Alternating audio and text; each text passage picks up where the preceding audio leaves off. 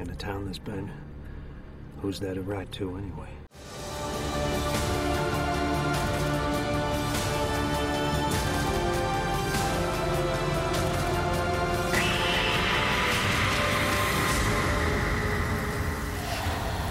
This is Gotham TV Podcast, the unofficial podcast of the upcoming TV show Gotham and the DC Connected Universe. I'm your host, John. And I'm your other host, Derek. Welcome. In episode 14 of Gotham TV Podcast, we will be taking a look at the news.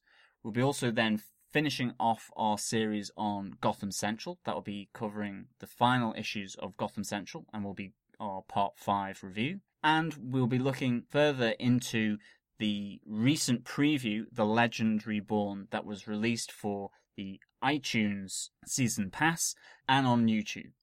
And now on to the news.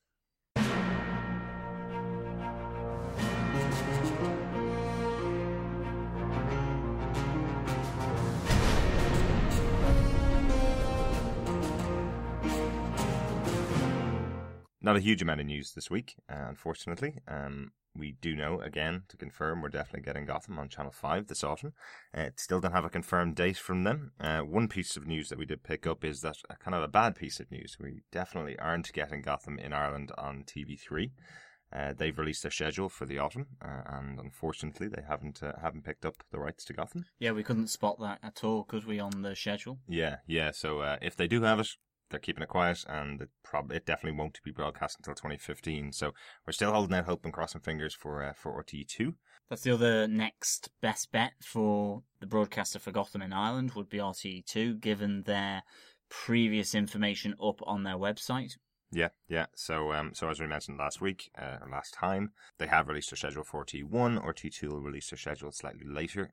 We're expecting probably confirmation in the next week or so of the programming that's on RTE2. There's no reason why they won't be releasing it within the next couple of weeks. So hopefully they'll release it and confirm that we'll get broadcast at 23rd of September. That's what we're hoping on.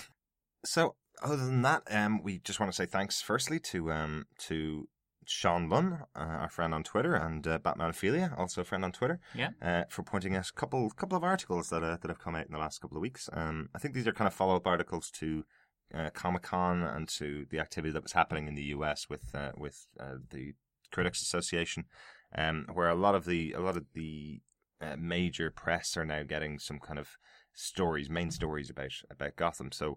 Yeah, it's building towards the release dates and that this autumn. Mm-hmm. I think certainly for Sci-Fi Now magazine and SFX magazines, it kind of does suggest that these will be coming in autumn. Mm-hmm. To have these big features coming out on the magazines that are published and released in the UK and in Ireland, both digitally and obviously in hard copy. So it's ramping up that PR and the excitement for Gotham. It really is starting to sort of build and get people into the show and give them some snippets, because unlike ourselves, people may not have obviously been looking, talking, thinking, living, breathing the show since the end of February. So some of the stuff in there may appear old hat if you've been following the show and the background and the lead up and all San Diego Comic-Con and all that kind of stuff. But for many people, it's going to be new stuff. And I think even with that, there were some new aspects to these articles that were published. Yeah, absolutely. So I know a lot of our listeners obviously have been with us since right at the start. I've been listening to a lot of the episodes. Not going to find a huge amount in the SFX article that we haven't talked about on our podcasts, but worth picking up. It's a short little piece. The Sci-Fi Now one that Sean Lunn and Batmanophilia pointed us to is a cover article, and it's the lead into a whole section about the superhero TV shows and superhero movies that are coming up. Really interesting kind of set of articles, but particularly the piece about Gotham. There's a couple of pieces revealed in there. One of the big pieces that I found really interesting was about David Mazouz and his casting as Bruce Wayne. That essentially Bruno Heller knew that he wanted a Bruce Wayne character. He knew that he wanted to kick off the show with Bruce Wayne. But when he cast David Mazouz, and with his experience on Touch, as we talked about before, the TV show that lasted for 2 seasons, that he found an actor that really can embody quite adult themes.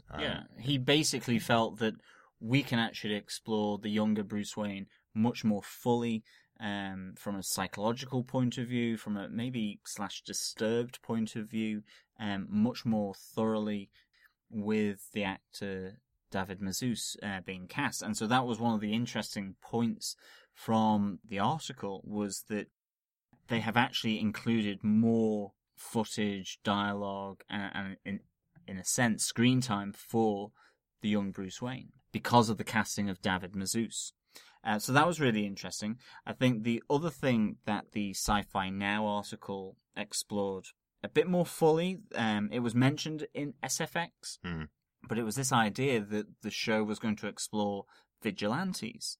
And actually, when we read this in SFX, we kind of thought, well, what does that mean? Does that mean that they're going to look at other caped heroes or vigilantes, that type of thing? We weren't entirely sure, and we were kind of thinking, does this mean that Batgirl is going to pop up? Like, there had been suggestions that might happen. So we were kind of slightly concerned there that this would be a bit odd. But Sci-Fi Now managed to clarify that, didn't they? Yeah, absolutely. They've essentially said that there may be some people that some of the villain characters will look up to and kind of get some lessons from them and take them and then use them to kind of help them on their path to being a villain. And there's some characters that Bruce will take learnings from, and they could be other vigilantes, they could be other people that are taking the law into their own hands, very much is the concept of it. That's much more logical than the idea of Batman seeing another caped crusader in the city. Exactly. Putting on a cape, putting on a bat mask and going, well, I'm going to do exactly what he does. It seems much more logical when I read it in the Sci-Fi Now article. And I'm very glad I read the Sci-Fi Now article. When I read the SFX one, I definitely was kind of going, uh-oh, they're taking a bad turn here. But no, I think the clarification that I saw in Sci-Fi Now is definitely helpful. Totally understand if you think about the way I have it in my head. If you think about the whole relationship between Penguin and Fish Mooney as it's being set out right now, that's exactly what Bruno Heller was actually talking about. He's talking about a character like Penguin being a young character, being around a lot of criminality and going, ooh, I like what she did in Fish Mooney. And I like what other characters did, and I'm going to take that on board and do it better than they did it. Exactly.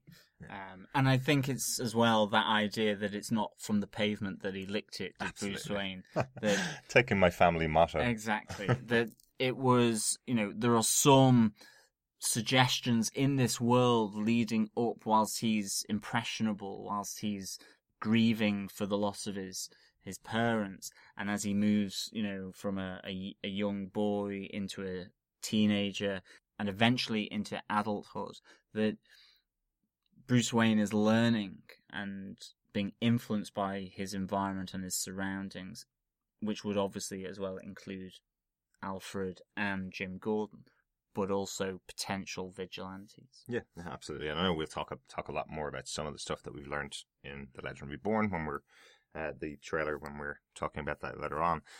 One other cool thing I will mention about the Sci-Fi Now article, I do like their preview picture for Gotham, which is essentially a Batman comic book cover with Jim Gordon and Harvey Bullock in there, saying that they're the heroes that Gotham deserves, which I like because it's a phrase taken from Dark Knight, which we spoke about a couple episodes ago. But I like the fact that they've put Harvey Bullock as a hero that Gotham deserves. Is that a good thing or a bad thing? We don't know yet. The only issue is that the actual magazine doesn't cost 20 cents. But other than that, it's great. It's a really good. Like the picture, it's a really good image. Not a huge amount of other news. Anything else? Oh, I suppose the iTunes Pass that John mentioned in the intro. That season pass is now available on iTunes for the series Gotham. Yeah, for US and Canadian listeners, if you're not sure how you're going to be watching the show on your local TV station, if you don't have confirmation, you can go and buy it on iTunes for $29.99 in America, and I think it's $39.99 Canadian dollars. Yeah, it's a bit more expensive potentially. Yeah, don't quote me on that. It might be $49.99 in Canadian dollars. I don't know the conversion rate, unfortunately, but I did see it up there. So if you want to get your fix and want to make sure that you always have your episodes ready for you, iTunes is a good way to go for that. That's where they have the preview. I believe they have an on-set preview as well up there, which we can't see, obviously, being behind the paywall in iTunes, unfortunately. But let us know what you think. If you get to see it and there's something that we've missed out, let us know what you think. So I think we can move on to some feedback that we got. Yeah, we held a bit of feedback back for a couple of weeks. It was a conversation that we had with another one of our friends on Twitter, Elizabeth, who was asking some questions about the upcoming show, but also connecting it to Gotham Central. And I think now that we've gone past a lot of the arcs in Gotham Central at this stage, I think it's probably a good time to talk about it now, I suppose. Yeah, so Elizabeth basically asks us any idea who holds the rights to Harvey Dent's usage within the TV show. I know it's sticky if they try to use Two-Face, but Harvey, a case could be made for bringing him in with Maroni now that he's on board. And this would set it up nicely for a Montoya arc. No? Question mark. Mm-hmm. And this basically comes from, certainly within Gotham Central, from what we've been reviewing, that Harvey Dent and Renee Montoya have a history, a backstory to themselves. I think, first off, there should be no issue with the rights to Harvey Dent and him appearing in Gotham, if the writers and the showrunners wish to do that. Yeah, I suppose, as we've mentioned a couple of times on the podcast anyway, and we mentioned back to Elizabeth at the time that all the rights of all the DC characters are owned by Warner Brothers DC. It's one company. It's not like Marvel. There's no problems because Christopher Nolan used particular characters in his movie, or because particular characters are used in the animated series, or anything like that. They can use whatever characters they want to. Yeah, particularly if it's right for the story. So in that sense, the flexibility available to Warner Brothers and DC is amazing in comparison to, say, Marvel, where they are having, and unfortunately are stuck in that position where we can't call them mutants, for example, and that type of thing. That's a shame, I think, for Marvel, personally. But they're successful enough. Exactly. But for DC, and Warner Brothers, they don't really have that same problem. They can utilize that, and hence why in Arrow, for example, they had Harley Quinn pop up very briefly, but they could do that, and they could tease that in a really light way, in a real small segment, like incredibly small, because there is no issue there. So there should be no issue to Harvey Dent being used if they so wished. Absolutely, and I think that's the piece that we kind of talked about. Really, is just, they can do it if it makes sense. There's a really good, interesting relationship. If you've heard our podcasts on Gotham Central, there's a really interesting dynamic between Harvey Dent and Renee Montoya, particularly. We now know, since this original discussion that we had, we now know that Harvey Dent will probably feature in the show and will be around the same age as Jim Gordon in the show. I think the real thing that they've got to be careful of is, there's going to be backlash from fans. Obviously, we know that there already is backlash from just the title of the show and the fact there's no Batman in it. But some of this kind of stuff, where you've got such a central character to the Batman universe as Harvey Dent, now that Christopher Nolan took him and turned him into this contemporary of Bruce Wayne, the backlash now is going to be, well, you can't make him 15 years older than Bruce Wayne if you put him in the show. So they absolutely can use him, and I hope they do. It's a really interesting character. I think the issue would be creating Two-Face too early. Potentially, yeah. I think. Potentially. That's not to say that they can't, and I think Elizabeth also kind of makes the point that they could actually do this, that there could be some clash with Maroni, like in The Dark Knight, but then Two-Face would almost have to go then into the periphery, and not really be seen, potentially. Yeah. And that may work, it might not do. I think for me, you could have Harvey Dent in this world. Two-Face, if he were to be created in this world, should be created towards the end of the run, I think, of hopefully the 10th season of this show. If you create him too early, I think that's a problem with the timeline, because then there's this guy running around. But alternatively, they could simply just lock him up in Arkham. Yeah. He could be arrested, locked up in Arkham.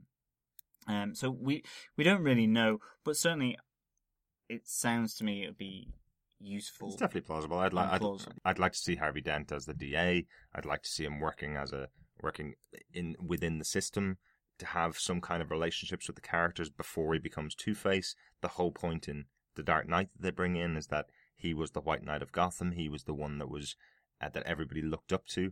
You have time to create that over seasons. You have time to create that over years of the show like this, much before you have to do the turn him into Two-Face. You have time to corrupt his character in some sense. And that's what the show seems to be all about. It's about corrupting those characters from their beginnings to when they become the characters fully formed. But you're probably not going to see the fully formed version of the characters in the TV show. That's kind of what they're saying. Yeah, I mean, it could be that his call to arms is the murder of Thomas and Martha Wayne. And that's what makes him take up and run for DA, for example. Yeah. And maybe then actually what you see is something that has been hinted about with regards to Harvey Bullock, which is this slow kind of corruption and just this whittling away of the base character. But as opposed to Harvey Bullock, who maybe hits the bottle or maybe just deals with it and is kind of jaded, this tips an ethically and morally sort of all-encompassing person who thinks that the law is the be-all and end-all and should always be right, that this conflict tips him to a madness or something that affects him into turning into Two-Face. Yeah, perhaps, absolutely. I think part of the question, part of the discussion from Elizabeth really is about the Renee Montoya and Harvey Dent relationship. I think that's part of our question. That's quite a central piece of Gotham Central comics that we're reading, and I know Elizabeth's read them as well. And I'd love to see that play out. I'd love to see at least a portion of that where they have some form of relationship where Harvey has a hold over her in some sense. I think that's quite an interesting little piece to play with. So hopefully, you never know, Elizabeth, and thanks for the feedback. Delighted to hear it. Yeah, I think it would be a great dynamic on the show, a Renee Montoya and Harvey Dent dynamic. It would be great, definitely. So thanks very much for the feedback. Excellent. And if you guys want to get us to send any kind of feedback in, you can get us on Twitter, you can get us on Facebook, Gotham TV Podcast in both places. You can also email us at gothamtvpodcast@gmail.com. We accept feedback from anywhere you want to send it in to us. We're getting close to the show launch. One of the kind of pieces I want to throw out to our listeners is really just how you think the format of the show is. We're coming up to the show starting. We want to get some feedback on our opening music, for example, and how the structure of the show is going with the news and with the actual show review itself. Let us know what you think. We're going to be going into doing a weekly podcast in hopefully a couple of weeks' time. So I would love to get some feedback on what you think. Just email us at the usual address. So we've had a little technical snafu. We had recorded our coverage of the Legend Reborn preview, and unfortunately we've lost it, but we're going to record it again and talk about it.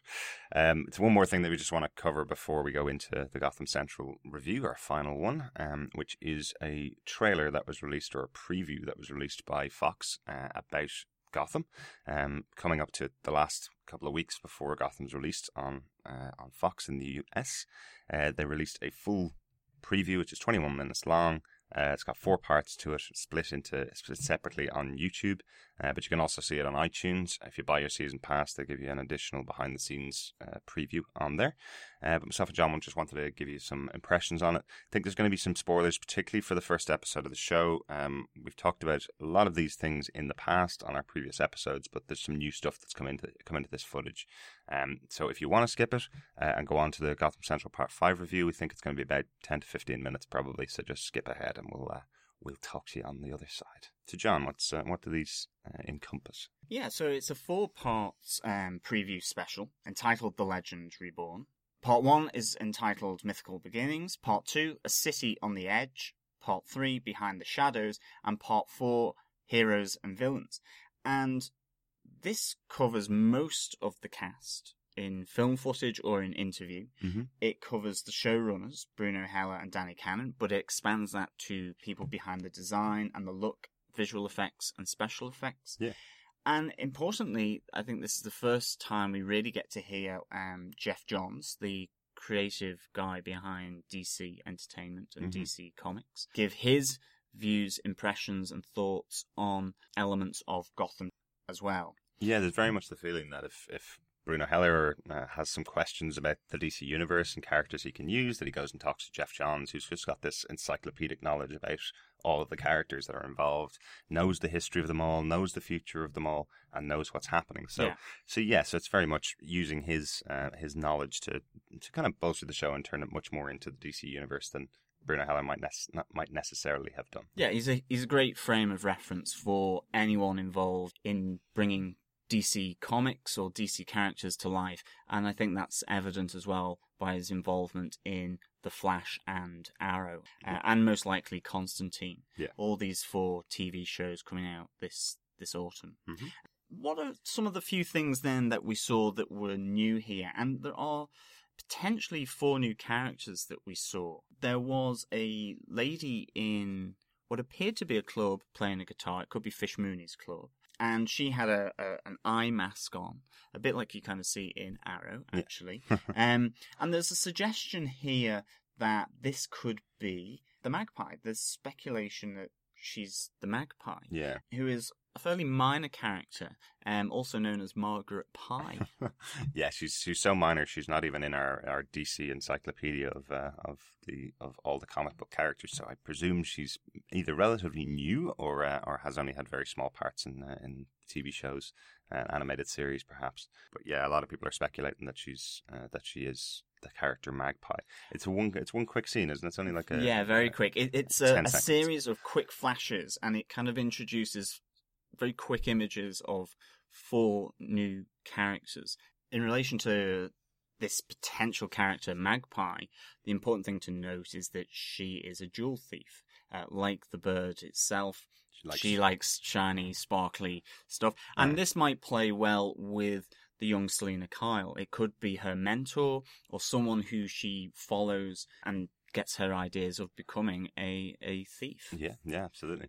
The look also reminds me a little bit of Daryl Hannah from Blade Runner. The kind of mask across the face and just the makeup that she's wearing looks very like that kind of Blade Runner style, which kind of plays into something they say a little bit later on about the kind of style of the show and the style of New York, taking stuff from Blade Runner, taking stuff from that futuristic but past kind of look. But there's some other characters that are released. Yeah, so it's about 6 minutes 20 if you're looking at the trailers themselves. About 6 minutes 20 into the first part, of the special preview. Yeah, one of the other ones is someone who we've mentioned before, and this is Oswald Cobblepot's mother, who's played here by Carol Kane, and we get a first full image of her as Gertrude Kappelput. So that's really good, and she looks immensely sort of a faded glory type of thing, a faded regalness about her, and very white hair. Almost looks like she's made of dust, very dusty, like she's in a library in a real sort of old house, sort of old money, I suppose, is how I would describe it, as opposed to some new money elements that we will talk about in a moment. Yeah, but she looks like something that's been taken directly from Beetlejuice, one of a Tim Burton film. Anyway, she looks like just a weird character, just from the quick image that we've seen of her. But I do like the look. And then we have 2 more characters that are shown very quickly.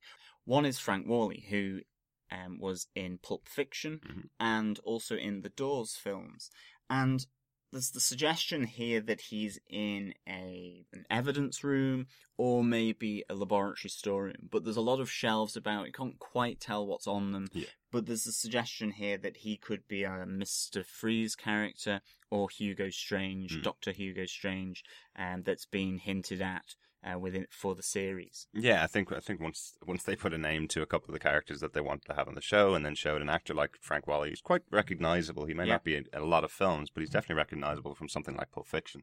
Once they show him, people start instantly doing those connections. The Hugo Strange character is definitely going to be in the show. We know that Arkham Asylum is going to appear. We know that Hugo Strange has quite a large involvement with Arkham, so it's quite possible, but we don't know yet. There's no other confirmation about him at all. No. And then finally, there's an older chap, an older man, who is pointing a gun in a very indistinguishable kind of area. It could be the warehouse from sort of that butcher scene that we've seen in the trailers previously, or it could be at Arkham Asylum. We simply don't know. There's not enough context, I don't think, to this man who's pointing a gun. But again, there has been the suggestion that he could be a Mr. Freeze or a Hugo Strange character as well. Only time will tell in the case of these two characters who they might be, along with the potential Magpie. Yeah.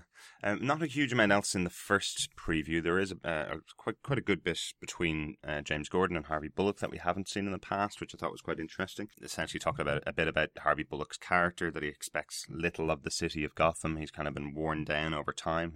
He used to be a good guy, and now it's been worn down because of the dealings that he's had. Definitely shows some relationship between himself and Fish Mooney.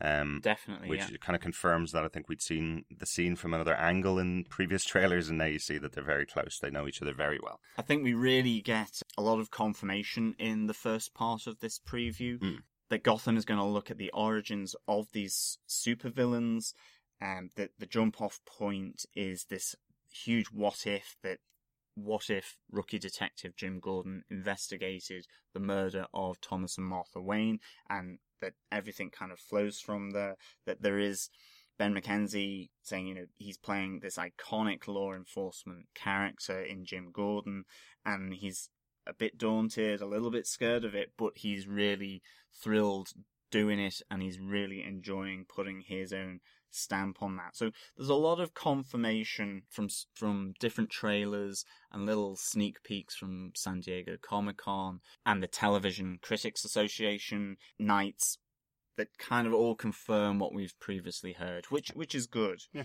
I think one of the really interesting things is Jada Pinkett Smith actually in this as well. Yeah, I really love this clip. Just going to play it now. Boy! Sorry. If you let this hair go frizzy, you will be. Just really funny. I love the reaction to Oswald Cobblepot. Really good. Yeah, she seems to be really enjoying playing this character, this new character for the show, Fish Mooney. From her interviews, from the fact that she carried a baseball bat around San Diego Comic-Con, to just the little sneak peeks that we're getting of her character. She's really enjoying it. And I love what she said, where this is a playground for her shadow, that maybe she's not done many villains, psychopaths before, and she's really enjoying sort of exploring that darker element in her acting. So that's really, really good to hear and to see in this.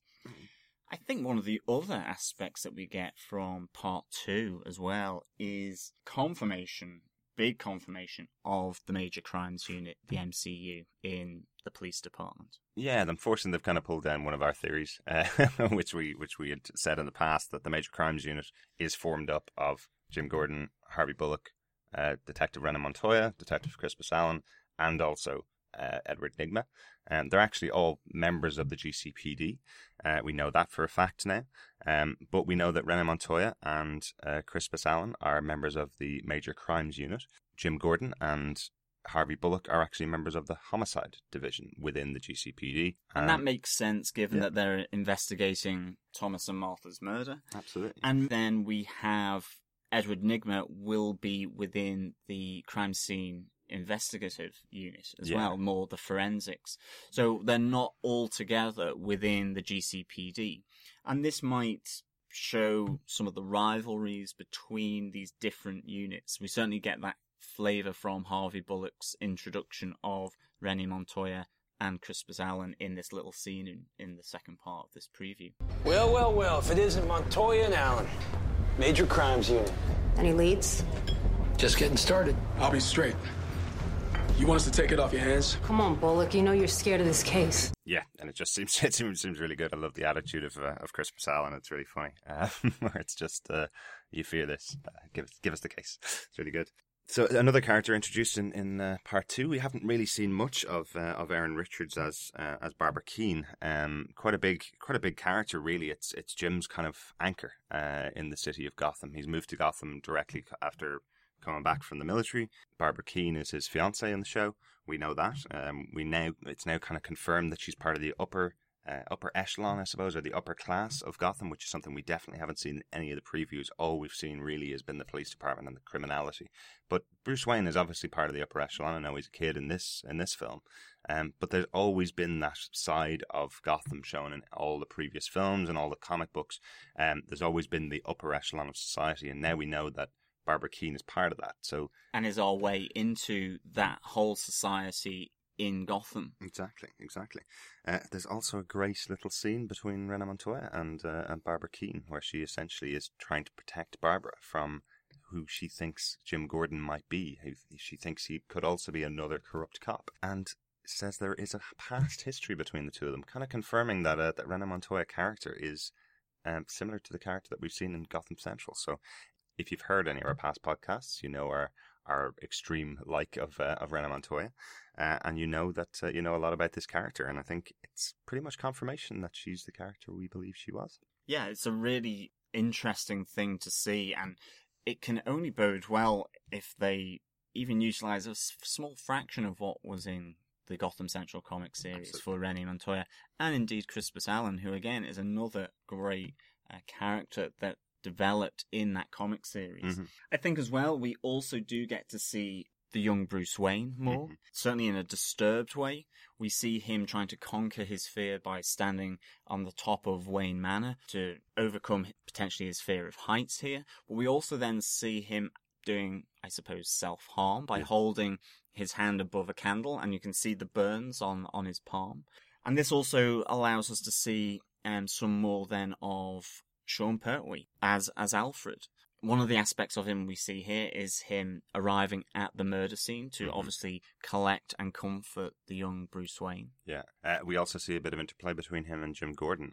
He is not happy with Jim Gordon trying to give advice to his young charge at all. I love that one little scene, one little line, which shows just that he is not happy. He's like, do you think I haven't told him that this isn't good for him? You know, very good. I'm really, really intrigued to see how the interaction between those two characters who are both former military, how they are trying to control Bruce and trying to guide Bruce through his life now that he's lost his parents. And I think exactly. And I think Danny Cannon also indicates this relationship between Alfred and Bruce Wayne is kind of slightly peculiar. He's his guardian, but he's also his butler, his servant in a sense. And so it's to see how Alfred guides him to being a teenager, a young man, a young adult, which again is really interesting. One of the pieces that came out during this preview is very much that Bruno Heller said that originally Bruce Wayne character was supposed to be kind of sidelined. He's a young actor. They didn't want to focus the show on him, but after the casting of David Mazouz, who was in touch for 2 seasons, after his casting, they pretty much said he's a great actor. They can actually take a lot of storylines that they probably wouldn't have given to another young actor and give them to David Mazouz, and he can play them up. So we're actually probably going to see a lot more of Bruce Wayne than they'd originally planned and than they'd originally shared back in September when they started production on the show. And then I think finally one of the other great things we get from part 2 is Geoff Johns talking about this power vacuum being created and the tension. So he really focuses on this idea of tension at all levels and across the city of Gotham. And he talks about tensions between the Falcone and Maroni crime gangs, between Fish and the cops and the GCPD, between members of the MCU, such as Montoya and Crispus Allen, and the Homicide Division, Jim Gordon and Harvey Bullock. So this will be really interesting to see. And I mean, there's even more tensions there that we know with regards to Fish Mooney and potentially with Oswald Cobblepot as well. Yeah. So this is a really great dramatic interplay, I think, that will be occurring within the show. Or that's my idea anyway. Yeah. And I'm kind of interested in this idea that is also put out there about this split between the Maroni and the Falcone families, the big crime families, because you get this sense from Fish Mooney that they're weakened, they're in a kind of enfeebled state as crime overlords or mobster bosses, and that this is her chance to come in and take over, but also whether this split between these two big crime families is related in part to the murder of the Waynes. I kind of suspect it might be. Yeah, but it'll be interesting to see. Absolutely. I have to say the one thing about this preview, I feel that it was something that's meant for the DVD or Blu-ray and has been turned into a preview shot for the show. I think it does give a lot away, particularly about the first episode of the show, but hopefully, if you don't want to be spoiled by that, you've skipped on ahead. So really, the next part that's in there is about the making of the show. Some of the pieces that have gone into making New York Gotham and making Gotham New York, I suppose. A lot of the stuff that's about Danny Cannon and how he wanted to do helicopter footage himself of the city and use that as their basic setup for the show and basic setup for the visual effects. He didn't want to take something of, I'm sure, the millions of pieces of footage that have been shot of New York through by helicopter. He wanted to actually record his own piece and then use visual effects on top of that to kind of enhance it. But they absolutely say that New York plays a huge part in the show, and that New York, without New York and without the city itself, Gotham would be a very different place. Yeah, most definitely one of the big characters of this show has been cast in New York City. Mm-hmm. This idea that Gotham is New York City and New York City is Gotham. You kind of get this thread running through from Danny Cannon and Bruno Heller that they were using the New York City from the 1970s as a template for Gotham, this city that is vibrant, anarchic, crowded, and just getting crazier and crazier.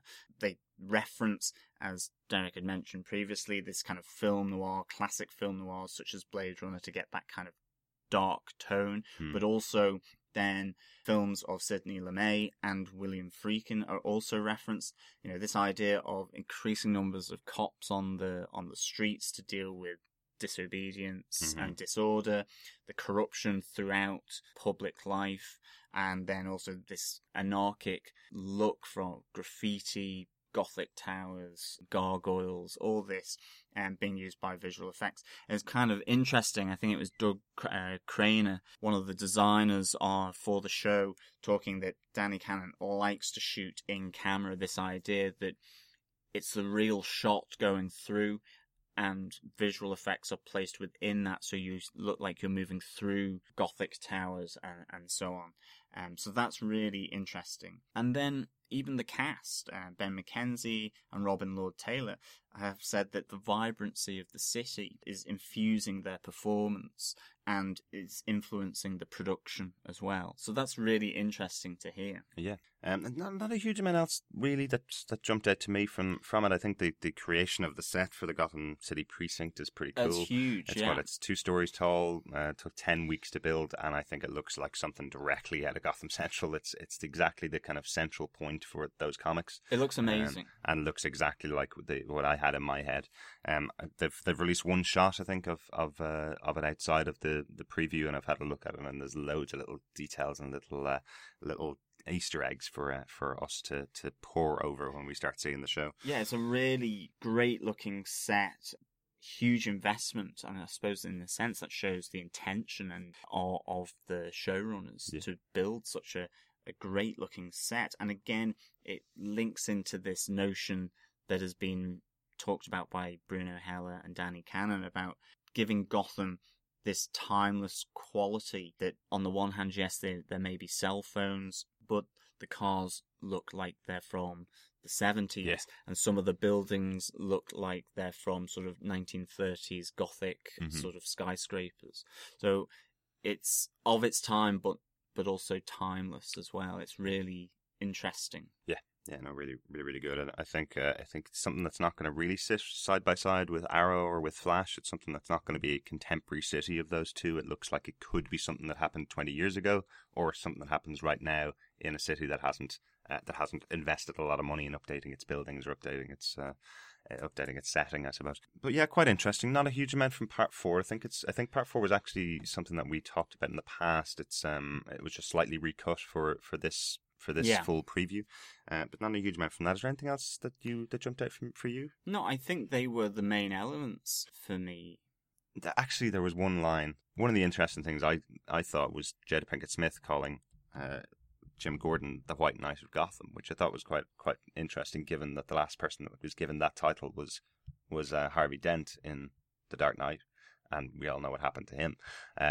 Is Jim Exactly. Gordon on a similar path or on a similar precipice? Will he take the same kind of path as Harvey Dent did or not? Well, Hopefully not. no, I mean, I think we can definitely say that he won't, and I think what we will be looking at is why he chose to stay that side of the line and not descend into madness and vengefulness. Yeah. That he still wanted to protect the citizens and the people of Gotham and seek a better city. And be the last good man in Gotham, as you said. Exactly. So, But I think it's a really good preview, and so we would definitely say check it out, but just be careful in case you feel it maybe has too many spoilers for you for the first episode. But it's a great little addition to all the stuff that's been released by Fox and by Gotham. Yeah. and with that, on to our Gotham Central review. I'm going to use the Harvey Bullock quote as the intro to Gotham Central, because those two characters, Renee Montoya and Crispus Allen, play a very large part in our Part 5 Gotham Central review. Well, well, well, if it isn't Montoya and Allen. Major Crimes Unit. Any leads? Just getting started. I'll be straight. You want us to take it off your hands? Come on, Bullock. You know you're scared of this case. This is the Part 5 Gotham Central review, and this will cover issues 28 through to the final issue, issue 40, and it's going to cover 5 main story arcs: Keystone Cops, Nature, Dead Robin, Sunday Bloody Sunday, and Corrigan Part 2. And the main beats of these are 3 big 3 and 4 issue parts in Keystone Cops, Dead Robin and Corrigan Part 2, and single issue arcs in Nature and Sunday Bloody Sunday. Essentially, we said last week that unfortunately we're kind of running out of time before Gotham, the TV show, starts. We're going to be covering a lot more issues in this than we've covered before, so I hope you guys are keeping up, and hopefully you've finished reading your Gotham Central books. We will be spoiling everything as we go through these. There's quite a lot of spoilers for Gotham, so it's good if you've read up this far. These are excellent issues, really. Really enjoyed reading through these, and some really emotional stuff that's happening with the characters that we're going to be watching on Gotham, and some really good storylines overall. Yeah, it's a really fitting finale, I think, leading up to the final story arc, Corrigan Part 2, which has a real emotional weight to it, I think. Even more so, I think, than Half a Life, because of the people involved. So I guess why don't we start at the beginning? Start off with Keystone Cops. Keystone Cops, this encompasses Gotham Central issues 28 to 31. This was written by Greg Rucka. In this story, a officer is transformed into a burnt monster after an accident involving a underground chemistry lab, where he's rescuing 2 children in Montoya's old neighborhood. Mm-hmm. The laboratory is an old Flash villain, Dr. Alchemy, and this results in Montoya and Crispus Allen heading off to Keystone City to investigate Dr. Alchemy to help save the injured and mutating cop. Yeah, it's really really interesting idea for a storyline, I must say. I love the crossover. The crossover is probably the biggest crossover that they've done to date in Gotham Central. Having a crossover between the Keystone Police Department and the Gotham City PD, which I love. We've talked about before. Can we have crossovers in the TV show? And I love this idea where it's not minor characters of another city, but it's not the main hero or the main villain in a city crossing over. It's quite a small villain in Dr. Alchemy, and the cops of one city meeting the cops of another city, which is quite interesting. I like that. But going back to the start, I suppose, of the issue itself. So this kicks off in Renee Montoya's old neighborhood. Kicks off, I think about the 4th panel. You see, it's outside. 2 kids who are standing outside the grocery store of Montoya's father. Yeah, Hernando. Yeah, it's all in that neighborhood, and essentially 2 children get bullied, get picked on, and then get chased down. The sister of the kid essentially runs to get help from 2 police officers. This is Officer Kelly and another officer, Officer Don. So they go down into this basement, and the kid that was getting picked on, they find him up on a counter, and the other kid named Jesus stuck to the floor in some kind of chemical, and they don't quite know what it is. Officer Kelly gets there first and manages to prise the kid out of this kind of gluey mixture on the floor, and essentially tells Jesus, jump. And as he jumps towards Officer Kelly, he knocks over another chemical in a jar, in a flask, which spills, and this entire basement erupts into flame, but not the flames of a regular fire. This is like there's no heat coming from the fire. There's no smoke. There's no fire rising up the walls and onto the ceiling. It's just the officer gets fried, essentially. Yeah. Officer Kelly. Yeah, it's really, really kind of a sad moment in a way. Like it's the opening of the storyline. It's Kelly going in and being the hero cop. He's a hero cop on the beat, which we haven't seen much of in the series of Gotham Central. Generally, the cops on the beat are looked at as kind of the poorer relations to the major crimes unit. They're generally quite corrupt in a lot of storylines. This is a good cop who's gone to do his duties, tried to save. I think it's Miguel actually that he's tried to save from the bully. Saves both of them and ends off getting injured himself. And the rest of the story is as these chemicals start to take hold on him, he's not killed, he's fried. He doesn't die though, and he starts to mutate. Yeah, I mean, just quickly going back as well to this, we know all these rivalries between different elements of the GCPD, and it's kind of the first instance of the patrol officers that you kind of get. Yeah. But you get this sense again that they are the poor relation to the MCU or to any other unit. But there is that moment where Montoya and some of Officer Kelly's colleagues, the patrol slobs, I think they're called at one point, where they want to get justice for Officer Kelly because of this accident and essentially what comes to be a crime, and because he's such a good cop. And they ask, are we on the same page? And Montoya delivers a really good line that says, we're on the same sentence, I'll help hold him down when we find him. So it's a moment of coming together of the different elements of the police department in Gotham, which up until now we've seen there's been a bit of a fractious rivalry between all the different types of units. There's almost like this hierarchy, this snobbery between them, depending on where they are. So it's a really interesting point of these issues. Yeah, and it's essentially you take down a cop, you've got the whole department against you essentially. So yeah, really interesting. As I said, because it happens in Renee's neighborhood, she asks for the case to be given to her. It's a very protective moment of Renee. It shows her kind of her way of wanting to protect her area of the city, her local neighborhood, but also gives her the opportunity to go and confront her father, which I love. I think that's a really interesting scene. It's the first time the two characters have been together in over a year, I think, in the series of comic books. So it's an interesting scene when Renee goes and tries to talk to her dad about the relationship she has with Dee, and tries to see if his opinion has softened towards her from the end of the Half a Life arc, where he essentially shut her down and said, I don't want to see you again. I think the other thing as well is that Montoya knew Officer Kelly, not from the police department, but growing up in that neighborhood. And it was actually, she got him started in the police, and to encourage him to become a police officer. So you get all this backstory of why she wants to investigate this case, and obviously, as Derek says, her father is around there, and this element of tentative steps at reconciliation, which initially seemed to be just brushed aside by her dad, Hernando. He doesn't speak to her. He just simply asks, are you still with that woman, Dee? She says yes, and they kind of leave in silence.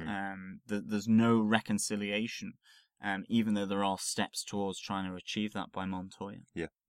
I think one of the elements that they're starting to bring in now and really focus on over the course of all the rest of the chapters is how personally Montoya takes her role, takes her job at the GCPD. This is really the first one. We've seen some instances of it before where there was the incident with Corrigan where she beat him to a pulp outside Finnegan's bar, where you can tell she takes her job very seriously, takes her personal relationships extremely personally, if that makes sense. this is now her neighborhood is threatened, and her local friends, her family are threatened in the area, and this storyline is very much about Montoya and how she takes this job or this particular case very personally. When she asks for the case, Maggie Sawyer, the head of the GCPD, initially turns her down because she knows how personally Montoya takes these kind of things. She initially tells her, no, this isn't for you, there's another lead in this case, not you. I know it's in your local neighborhood, but you're not policing the local neighborhood. Eventually she gives in, but I think it's a good starting point for this whole arc of stories, really. Yeah, it's a huge character development, I think, for Renee Montoya. And I think you kind of see her character as a cop and dealing with everything that goes on in Gotham, within the GCPD, with her external relationships. But this is one of the first times, certainly for me, it's not to say that there's no hints at it earlier, where you really get the sense that she internalizes an awful lot of what has happened in her life, from coming out to her parents, or being forced out to her parents, being forced out in the police department, the protection of her partner, Crispus Allen, from Corrigan by taking the bullet and essentially undermining the entire case against Corrigan. And she internalizes a lot of this, and what we'll find out as we just discussed through Keystone Cops is that, Dr. Alchemy also knows how to push her buttons. Absolutely. And this comes out that he baits her. He baits her all the time about her sexuality, about her partnership with Crispus Allen. And you can see that it doesn't get to Crispus Allen in the same way that it really affects Renee Montoya. Absolutely. And coupled with the initial brush off by her father in his corner shop, where she's trying to kind of say, can we get back together? That initial brush off, I think, really sets in motion a change that gets noticed by Crispus Allen, this idea of her becoming almost more violent. Her expression is through violence, and it's what Dee also said in the previous issues that we looked at, where she says, sometimes I think you enjoy the violence of the job and this city. It's not simply you having to put up with it. Yeah, absolutely.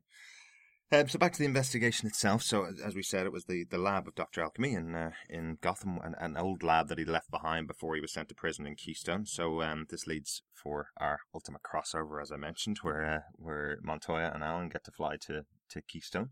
He's banged up in Iron Heights. Yeah, and essentially Keystone's equivalent of Arkham Asylum by the looks of things. It was really interesting to kind of see this crossover. Really interesting to see these cops, and just a quick reference to the Flash at the time, Wally West. I like that little joke. It's essentially when they arrive at the airport and picked up by the two cops, they say to turn on the heater.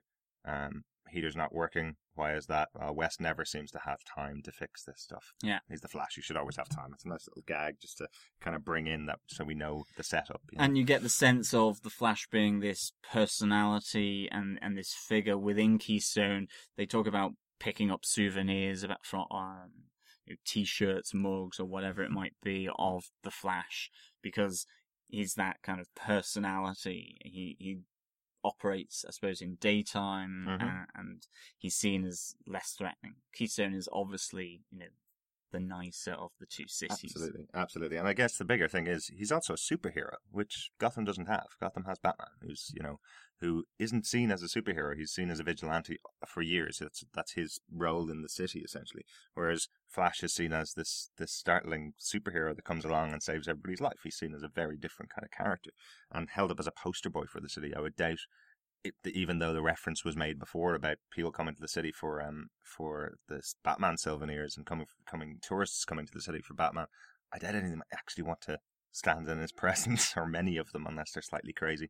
I doubt any of them want to actually stand in his presence. He's a scary character. Exactly, and as Derek said, it's great crossover potential for the TV shows, if that were ever to be something that happens. I mean, to do with the crossover between the two police departments, but you could arguably say the crossover of Iron Heights and villains in Iron Heights to Gotham, and even villains in Arkham to Starling City in the case of the TV. Mhm. So it's a real indicator that crossovers between these different TV shows are definitely possible. Yeah. And they don't have to involve the main superhero or the main protagonist. Absolutely. But yeah, I love the kind of interplay here. There's another kind of setup, and very specifically ripped from Silence of the Lambs, which I think is a real touch point for Greg Rucka when he's writing his stories. There's definitely a touch point there with Silence of the Lambs, because there's even a quid pro quo moment, or quid pro quo quote from Dr. Alchemy when he's trying to needle at Rena Montoya and Christmas Allen. He sees he's not getting very far with Christmas Allen, but he goes for the jugular. Yeah. Quite literally later on, but goes for the jugular with Rena Montoya. Starts to, as John has mentioned, starts to probe her, starts to get at her about her relationship with Dee, about her sexuality, but also about her aggression. And once he sees her reacting, then he starts to push it further on her aggression. And he's pretty cerebral, he's slightly aloof, he's pretty arrogant. You know, he kind of starts to say, you need me, and otherwise I'm not playing ball. And there's the whole, the prison psychologist prior to them entering in, a bit like you have in Silence of the Lambs as well, as Derek says, where it's like, you know, make sure that you're not the one being manipulated by him, that you're the one controlling him, that you're the one sort of setting the agenda. And in a sense, that really falls apart for the two of them, because he knows he's in that win-win situation, because they have no other alternative, because he's there saying, I can save Officer Kelly and this mutation that he's going through after he's been exposed to his concoction of chemicals. Yeah. And his proposal is that he travels to Gotham. Yeah. With them. So yeah, they get approval to take Dr. Alchemy out of this institution, take him to Gotham with them. And yeah, does he actually solve anything for them other than he goes to the hospital, he monitors the mutation of young Officer Kelly, who just, I love the art in these sections, because he actually looks like he's in serious pain. Actually, I laughed there, I didn't mean to laugh. He looks like he's in serious pain. His wife is absolutely disturbed by this change or metamorphosis that's going on. He starts to look a little bit like Clayface, the character from DC Comics. It's the way I was seeing it. He looks like his body's melting. He looks like he can change into anything. And it's basically, he doesn't want to help at all. Mm-hmm. He wants to see the handiwork that his chemicals have done on this cop, and he's there to finish a plan. It's now the next phase, and he zaps Officer Kelly in the bed. He dissolves his cuffs in front of everyone. He also dissolves the necklace around Montoya's neck. I told you he went for the jugular. Exactly. He changes all the composition of the metals. He zaps Officer Kelly, and then it's his escape, essentially. Yeah. This is his planned escape from Iron Heights. There's just a couple of little touches within those scenes, though. So he's left Rena Montoya with a permanent scar of the dual female symbol, essentially, which is now permanent on her neck from now on, which I think is really interesting. So not only has she had to come out to everybody, now it's branded on her that she is a lesbian. There's nothing that can happen, nothing that can change. It's like as if Greg Rucka and Brubaker were setting this as being a permanent part of that character from now on. And the other piece is, did you know that the piece that he used to do all this is the Philosopher's Stone? That's what he apparently magics out of thin air to convert all these metals. So once again, the Philosopher's Stone, it's been used in many different mediums, but I suppose the one that most people remember is Harry Potter, which was called the Philosopher's Stone in America. And I think it's just been used as part of the brand new film that's out this week of As Above, So Below, as the central MacGuffin for the film. It's one of those ones that's it's kind of a catch-all MacGuffin that's used from many different mediums, but I think it was quite interesting that they used it here.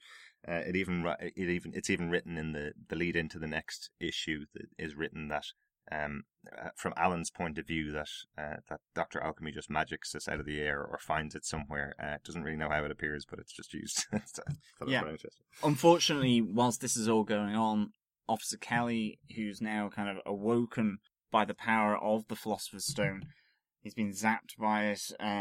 he's going crazy in the hospital room, and he kills his wife, who's by his side, and has been all the way through his pretty agonizing sort of ailment with all these burns and this mutation.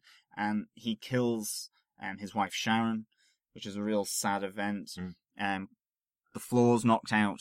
Crispus Allen falls through there. Renee Montoya is knocked, obviously now branded with the dual female symbol, and the Batman sort of appears to prevent Officer Kelly from escaping the hospital and Dr. Alchemy.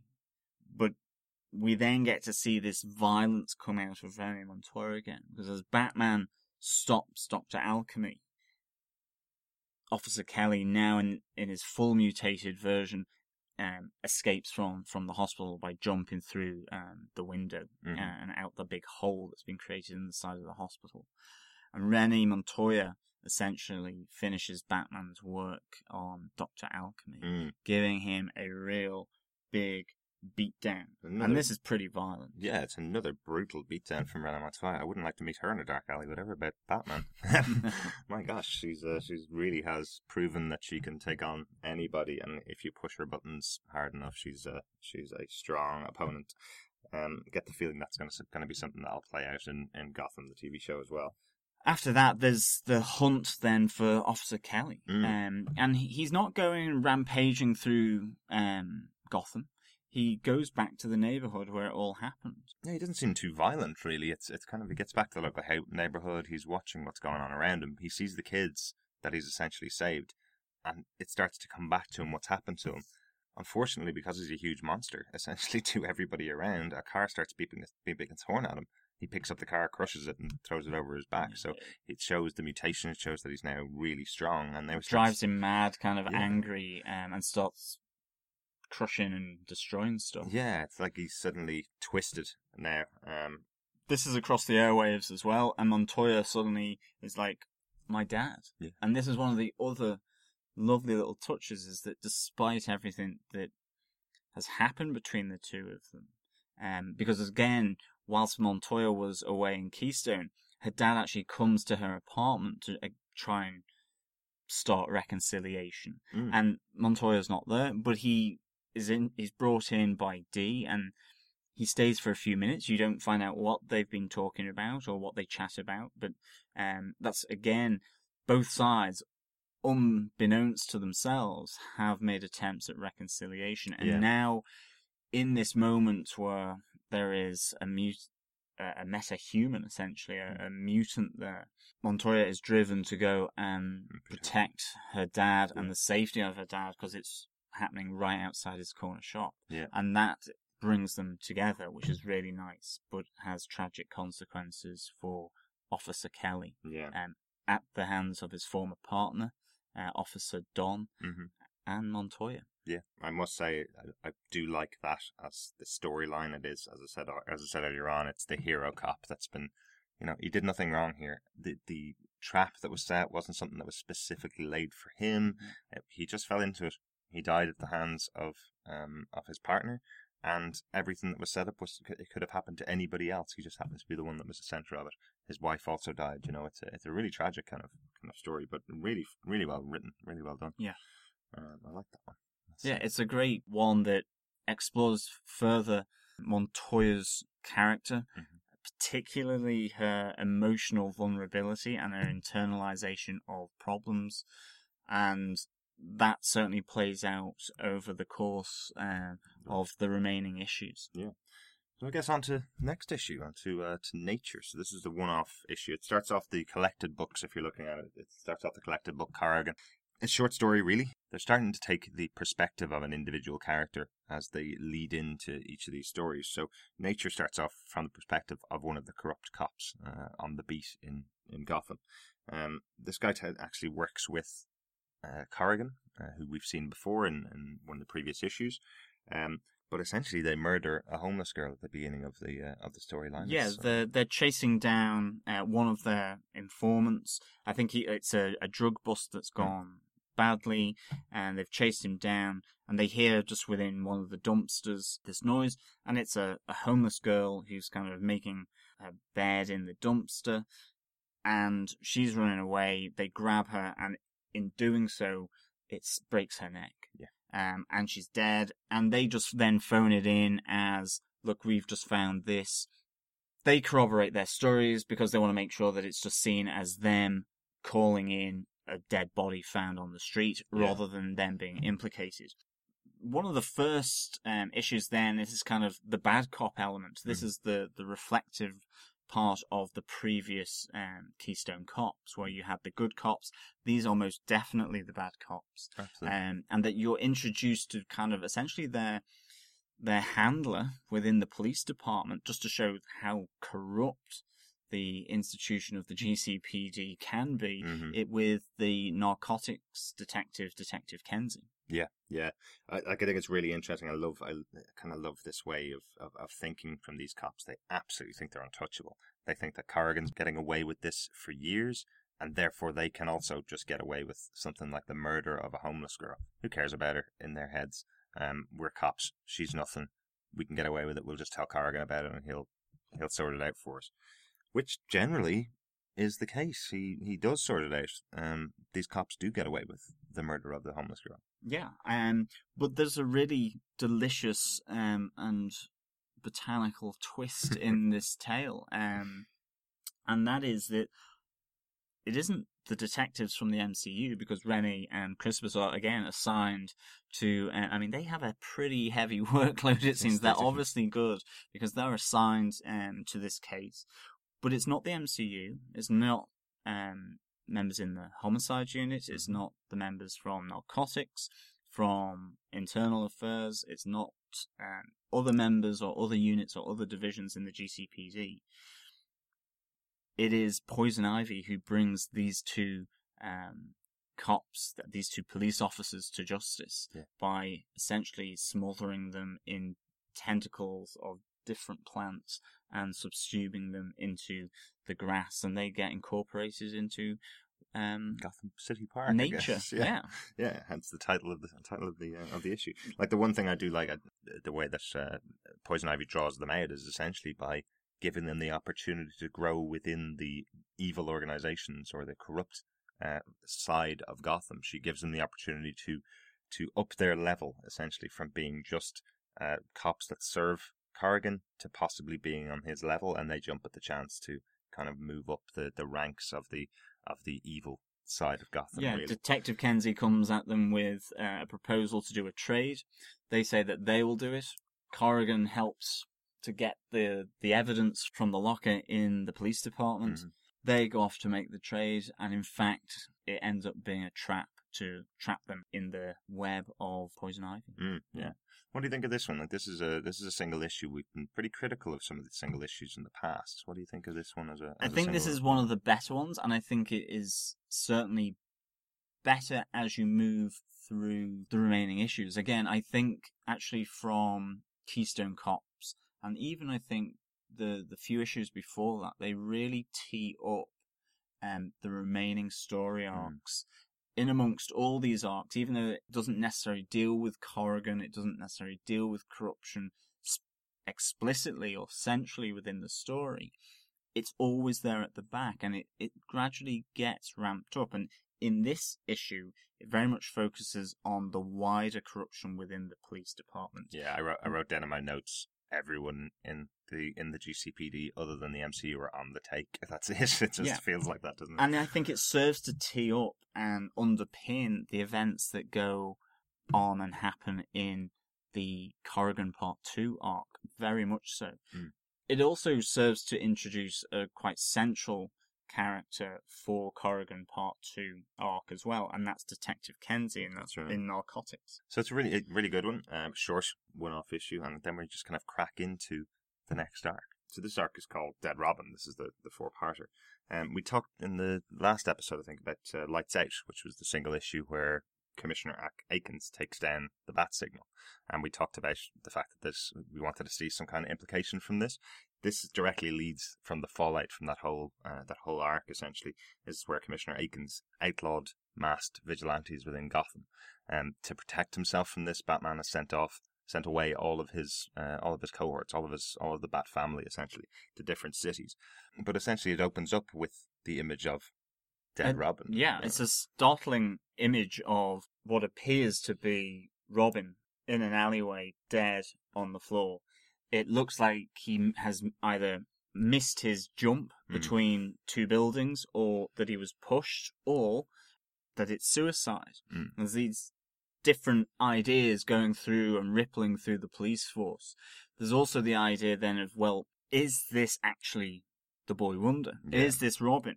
And if it is, if we actually investigate and root down into his identity, does that mean we're actually going to find out who Robin was? And this could have implications for the identity of Batman in terms of the associations that he may have had. And so this was a really interesting idea that if you give the police department long enough with the body and investigating him through forensics, through associations, that they could also uncover the identity of not only Robin, but the Batman as well. And I think these series of issues, 33 through to 36, is a really good investigation piece. Encompassing and utilising most members of the Major Crimes Unit, from Josie McDonald, Marcus Driver, Romy Chandler, and so on. Yeah. Again, with implications here, certainly for Marcus Driver and Romy Chandler, because of their partners being lost and their essential blame being put on the Batman and his actions. Yeah, absolutely. I just to echo your sentiments, I do like the idea that this is the kind of the opposite way that most comic books take the masked vigilante idea. We've always seen it as, and been told through comics for years and years and years, you wear this to protect yourself from a bad guy taking out his retribution on your family and friends. But essentially, if you've been wearing a mask your whole life and something happens to you, who knows who you are? So the police don't have any idea if this is the real Robin or not. It's a really interesting idea, and something that I've not seen in any comic book before, taken from that side. And the cops immediately on the scene have a really interesting cause of death for the Boy Wonder, cement poisoning. I like that which line, is essentially his head is caved in by hitting the cement, and this is a really good line. I think I laughed out loud the minute I was reading it and said it straight to you. It's a good one. But it's the other aspect of this as well, which is kind of, it brings it back to the reality of it, is this idea that, well, the Boy Wonder is a 16-year-old or less. He's a 15-year-old minor. And so by association, Batman would be responsible for his death because he is potentially his legal guardian in that sense, Bruce Wayne. Yeah. Not that they know this at the moment, but that there would be an element of blame on Batman because he partners with Batman. So, yeah, it's something that's played out a couple of times within the Batman storylines in the past, where the guilt that he has for the death of Jason Todd, for example, or the death of some of the other Robins, is that essentially these are kids that he's talked into fighting alongside him, whether he knows it or not. He's convinced them to fight alongside them, and as they die or as they move on, he always has that guilt inside him. This is the extra guilt on top of the death of his parents that he couldn't stop. It's the extra guilt that always keeps heaping on top of Batman, is that he's got these children, essentially, that he's convinced to fight alongside him in really dangerous situations, and sometimes bad things happen to them, and he takes on that guilt as well. There's an ensuing media frenzy, obviously, because Robin could be dead. Yeah. One of the vigilantes, one of the heroes, depending on which side of that line you stand, has apparently died, and so there's this huge media frenzy resulting. But what's happening as well is that there appears to be a leak from the police department as well, which, given the last few issues, looking at the corruption going on in the police, that doesn't appear that surprising.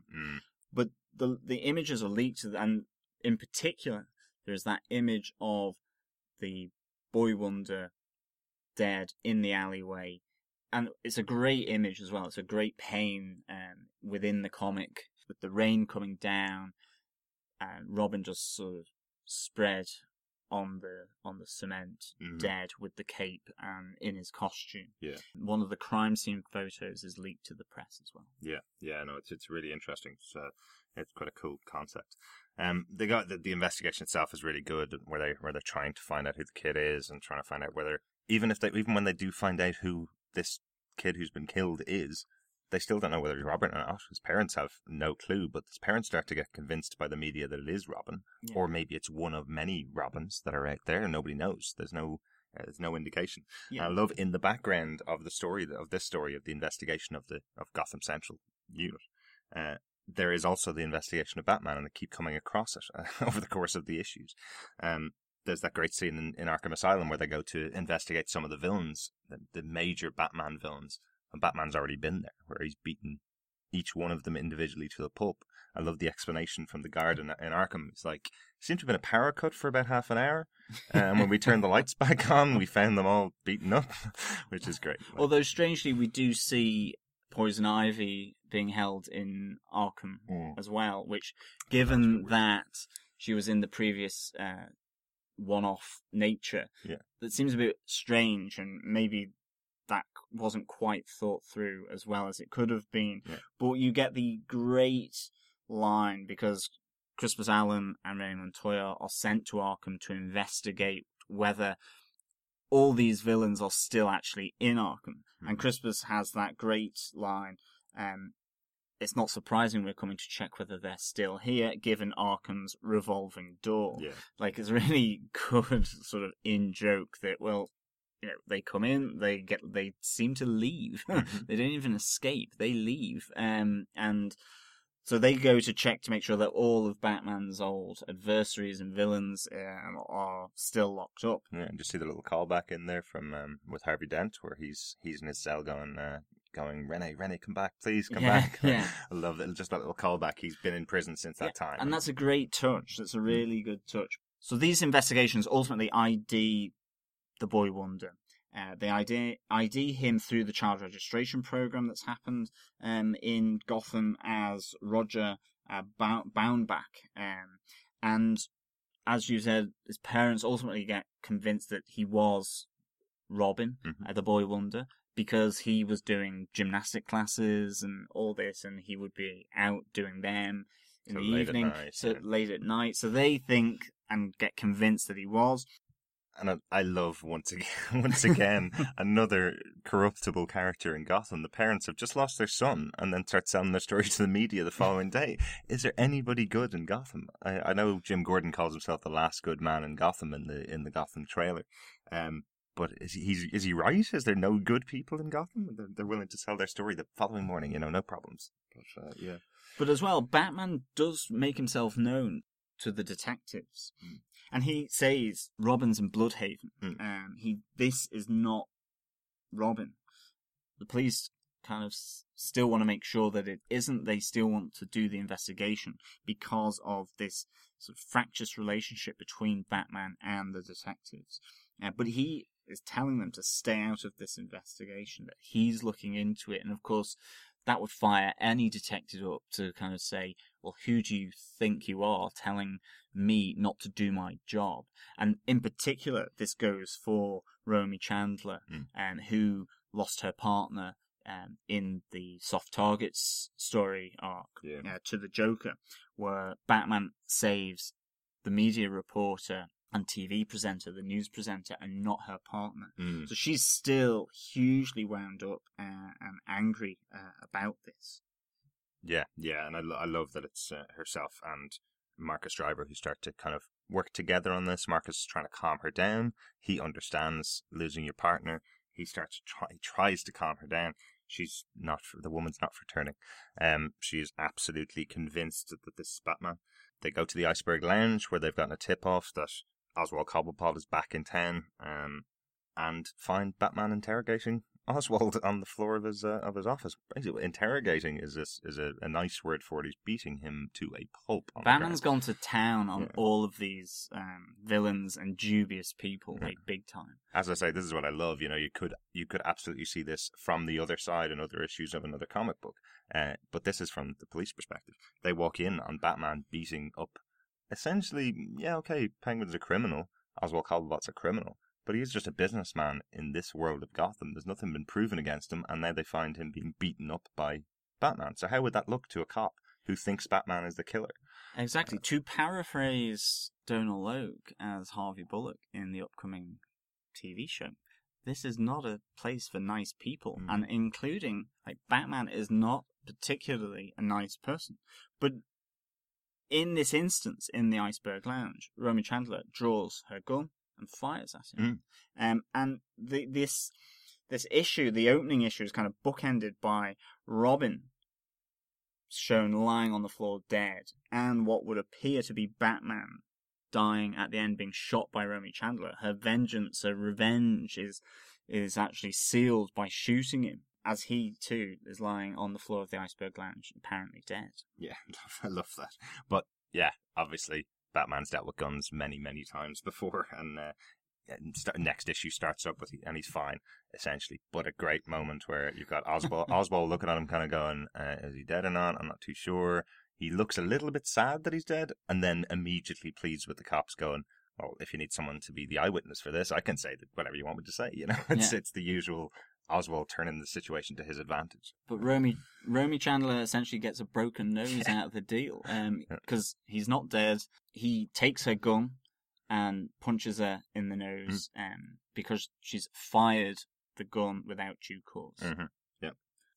A really good starting point. I think as well what these issues do is really investigate again this relationship between the police department, in particular the MCU, as I mentioned earlier, and the Batman. And they do it through Romy Chandler and Marcus Driver, where they have this real big heart-to-heart in the locker room, where Marcus Driver and Romy Chandler's kind of relationship or dislike for the Batman is explored further, to the point where Marcus Driver says, I don't actually hate him, I could have done what he had done, which was to take down Mr. Freeze and get the justice that his partner deserved. But I've not held it in, and he's kind of there trying to counsel Romy Chandler because she is holding in her hatred for the Batman, and that in a sense is corrupting her emotionally and giving her essentially bad judgment. But that's really interesting. And again, we get this underlying difference between Rennie and Crispus on the Batman as well, being played out over the course of these issues, where, for Rennie, Batman is almost an acquaintance. She knows him. She took up the badge because of him. She wanted also to protect her city. Whereas Crispus Allen sees him as part of that root cause as to why the city is going to the dogs, because to him, Batman is just a vigilante. And again, that's explored and carried through from previous issues, which I think is really interesting as well. Definitely. As the investigation continues, so does the media frenzy, essentially, and another piece is published with another crime scene photo of dead Robin, and the second photo really pushes Detective Sawyer, or Captain Maggie Sawyer, over the edge, really. She wants to know where the leak is for these crime scene photographs and how they're getting into the newspaper. And it starts to point towards Lippman, who we've seen previously, and he's the main Gotham Gazette reporter in all of these issues. And she starts to really focus in on him as, where are you getting these photos from? Who is your source? For Lippman, it becomes a real point of principle because he doesn't want to, and for him it's unacceptable that Sawyer is asking him to give away his sources to her so that she can arrest them and stop them from putting all these crime scene photos. But that's the main reason why Sawyer is so het up and angry about this, is because they are crime scene photos being put in to the press, not post forensics photos or even just after the event. These are crime scene photos, actual evidence. Yeah. She's so angry, she escorts him out because she is quite adamant now that he has no special privilege within the MCU, within Gotham Police Department, for information to put into his stories in the paper. Yeah. And she actually bars him at one point from one of the big press conferences that's had with the commissioner and with herself, describing what is the second body to emerge dressed in the Boy Wonder's outfit. Yeah. In the meantime, Robin actually turns up, doesn't he? He comes back from Bloodhaven and goes and meets our friend Stacey on top of the roof. He comes to meet her and tell her that he's alive, essentially. That's all he's there for. Stacey says, come down and meet the Gotham City PD. They're the ones that need to know for definite that you're alive. And he goes, well, we have rules. Batman has rules. We don't meet the cops. But she does also bring up the point that Batman's got Romy Chandler's gun, and what's happening sort of in the behind the scenes of all this turmoil of the Boy Wonder being apparently killed and all the media frenzy, and what's happening with Lippman and Sawyer is within the MCU, everyone else is aware that Romy Chandler fired without due cause. Mm-hmm. Her gun's gone missing, that this could really come down on her. Mm-hmm. And so Stacey kind of asks Robin the favour, could you tell Batman to bring the gun back? Yeah. So that she doesn't get into trouble.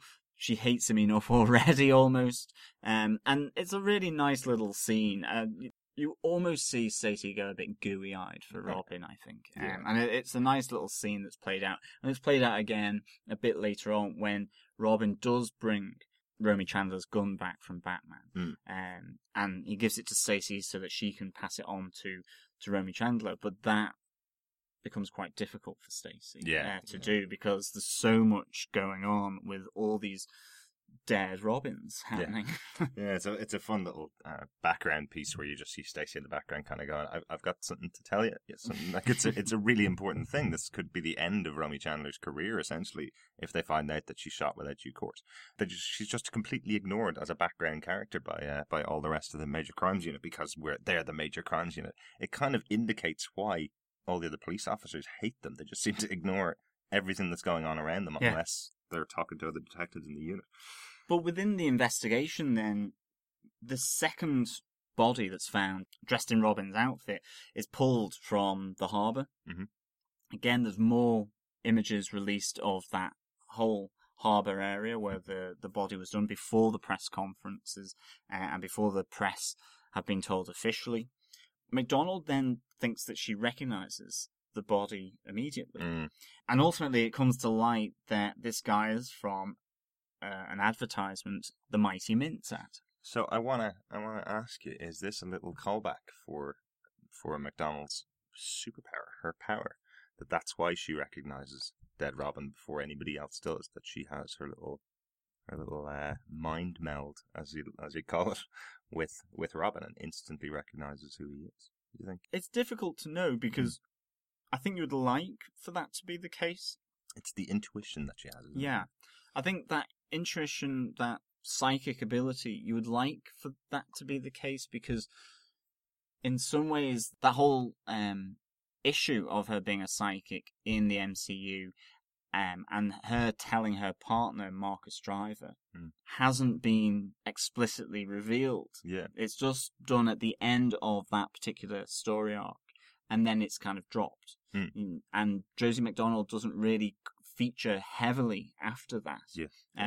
In this case, she pops up, and I think you would like it to be that intuition, but because there's the Mighty Mint advert surrounding the explanation, you kind of think, well, it could be either. It could just be simply, well, I've seen that advert, it's on TV all the time, there's billboards all around Gotham, so that's why she knows. Yeah. Yeah. But I like to think it would be the instinct that she has and the psychic ability. Yeah. I just think it's an interesting touch, and you're right, it's not really brought up. There's another instance which I'll talk about in a little while, but yeah, it's not really brought up again. Unfortunately, we talked about it hoping that it was going to be brought up, but unfortunately, it wasn't. So I suppose kind of to crack on with the story itself, it's quite an interesting idea. When they kind of complete their investigation as they move into accusing one of the reporters, colleague of Lippman's, Dunning. Ultimately, what happens is that there's a third kid going missing, because they start to link it to the talent agency that the second boy who was found murdered in the harbour, he had gone through a talent agency, and so they start to look through all their clients, and they come up with this third kid who's missing, Zach Weston. In the meantime, Crispus Allen essentially sees a huge difference between what was leaked to the press and what was on the front cover of the Gotham Gazette and the crime scene photos. And it ends up that they're not crime scene photos, that actually they were taken before the police ever arrived. Yeah. So I love this exploration here. So it's essentially one of the press, Dunning, is the perpetrator of the crime. And it's because he wants to become he wants to stop being a reporter and stop watching from the outskirts, wants to be part of Batman's world, wants to become a supervillain of Batman. And he's kind of pleading with Batman, saying when Batman eventually catches up to him, which again, I wouldn't want to be in that position. No. But when he eventually catches up with Batman, he's kind of going, I did it. Now I'm one of your rogues gallery. I'm now one of your villains. He's so pleading to be included and pleading to be part of the real Gotham. And he will only speak to Batman after he's been brought in to be questioned. And of course, Batman comes in and essentially scares the living daylights out of him with, again, a pretty violent approach to his questioning and interrogation style. Very reminiscent, I think, throughout this whole story arc to Christian Bale's interrogation of the Joker in The Dark Knight. Yeah, absolutely. But I do like this. It's a callback to that question that always comes up of, would there be costume freaks? Would there be freaks in the city, as the GCPD call them, without Batman? And this is essentially, Dunning has been created as a supervillain from being a bystander and a watcher all the way through his career. He's been created as a villain because of the presence of Batman. And once again, that argument is coming back up and just seen from a different angle, you know. I really like what Brubaker and Rucker have done here in their look at this framing of a bad guy and how the creation of a bad guy. It's quite good, and it's something that you're probably going to see quite a lot in Gotham in the TV show, and how these people are created by their surroundings. Obviously, Batman's not there, but there are other surroundings within Gotham that are going to force some criminals out that may not have happened in any other city. Exactly. But the investigation is closed.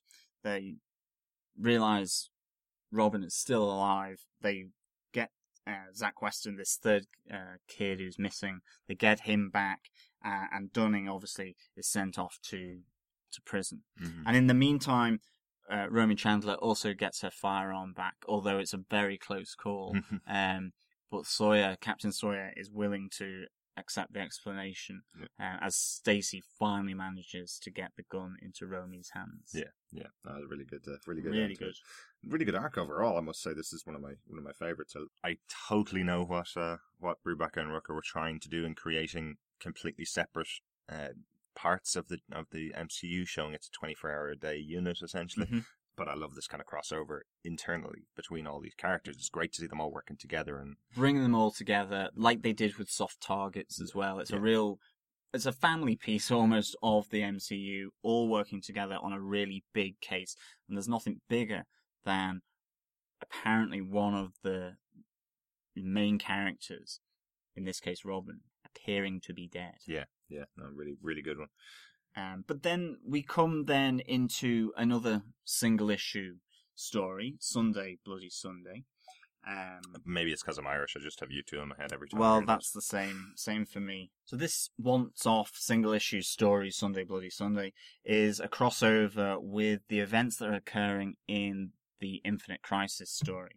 And it's melded together with an exploration of Crispus Allen and his motives as a detective and his relationships both professionally with Renee Montoya and also with his family, his wife and his two children. Yeah. And I really like the delve into Crispus Allen, but unfortunately it has this crossover that seems to be just thrown in.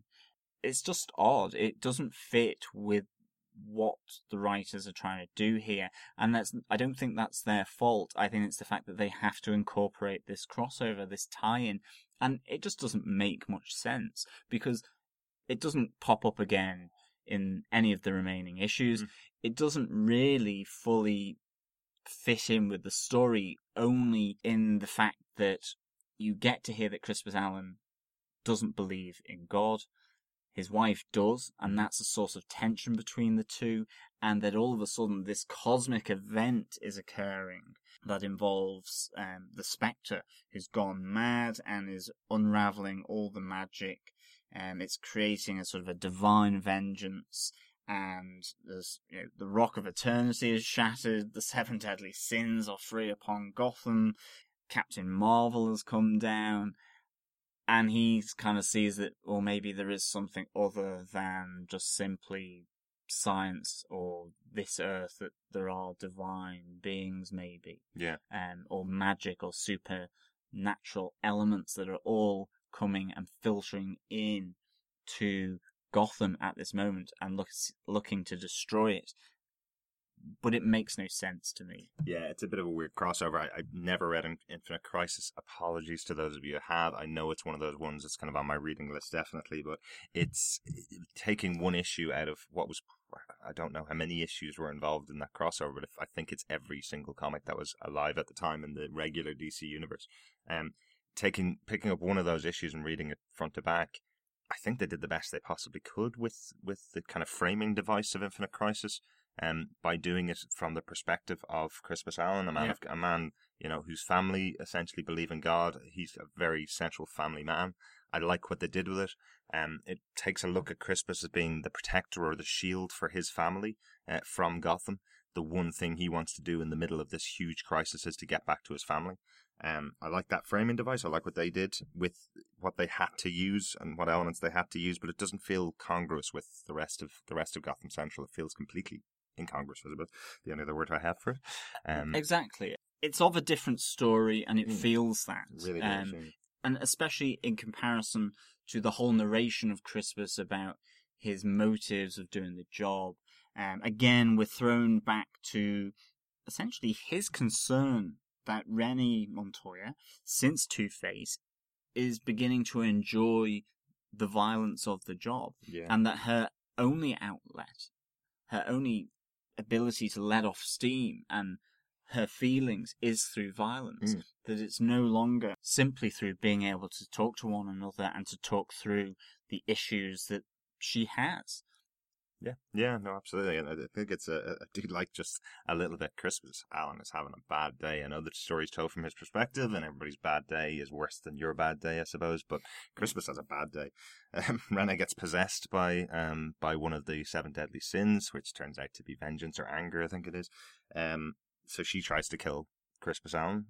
Shazam steps in, Captain Marvel steps in and releases the spirit of vengeance, I suppose.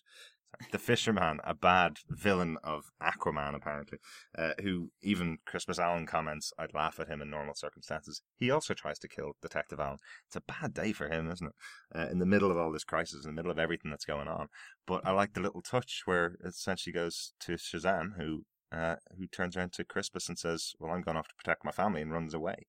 And Alan goes, well, if he's scared about his family and he's Shazam, what the heck chance do my family have? And it sets him on the path to go to help find his family. Find his family. I mean, I think for me, what Sunday Bloody Sunday does is really explore Crispus further, and it's the first real time that we've gotten to see that, where that relationship with his wife and his kids are brought out more. You get a sense of starting to know Crispus Allen. And I think really this is done from a story perspective in relation to then the final arc of Gotham Central, issues 38 to 40, Corrigan Part 2.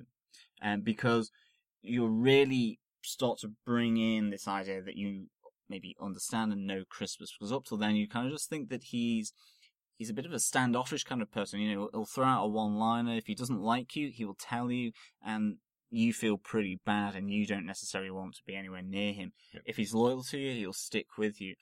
You know, you start to find out what makes him tick, and that's important, I think, for Corrigan Part 2. Yeah. Yeah, definitely. And I think the idea that's definitely borne out here is that Crispus very much has the same opinion of his wife as he does of Rene. There's obviously no sexual side of it with Rene, but it's very much he treats both of them as his partners, and both of them are as important in his life as each other, I suppose. Yeah. Which I think is hugely important. Setting up the arc of Corrigan, part 2. This final story arc, Corrigan Part 2, obviously links back to the initial story arc, Corrigan. And it links back to the fact that the Internal Affairs case against Corrigan as a corrupt cop was undermined by Rennie looking out for her partner, Crispus Allen. Yeah. And since then, there has been the suggestion that Crispus Allen knows something went on. And up till this point, he has no knowledge of what happened between Esperanza and Rennie Montoya. And their arrangement, wasn't it? But he doesn't know until now. And this trade-off to save his badge doesn't really sit well with Crispus, ultimately. And so he's starting to investigate Corrigan on his own. Yeah. In the meantime, Rene is starting to really kind of spiral out of control. All the comments that people have made over the last couple of years seem to be really getting to her. The idea that her aggression is starting to take over is really coming to light. She's starting to drink really late into the night, getting drunk in bars, cheating on Dee, her girlfriend, starting bar fights at the drop of a hat. It's really powerful kind of scenes that are going on with Rene. Yeah, and these scenes are really done very well. And it's a split page with panels. On one side, it's looking at Rennie Montoya, as you say, in the bars, getting drunk, cheating on a girlfriend. And then on the other side, you have Crispus Allen, who's out investigating Corrigan, and following Detective Kenzie from Narcotics, who we saw in the single issue Nature that we've just talked about.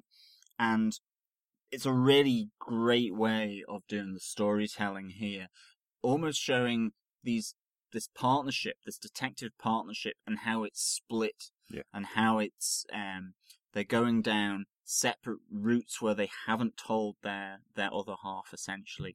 And that's a really interesting visual display of what's going on within the story. Yeah, absolutely. No, it's really well done. Really well done.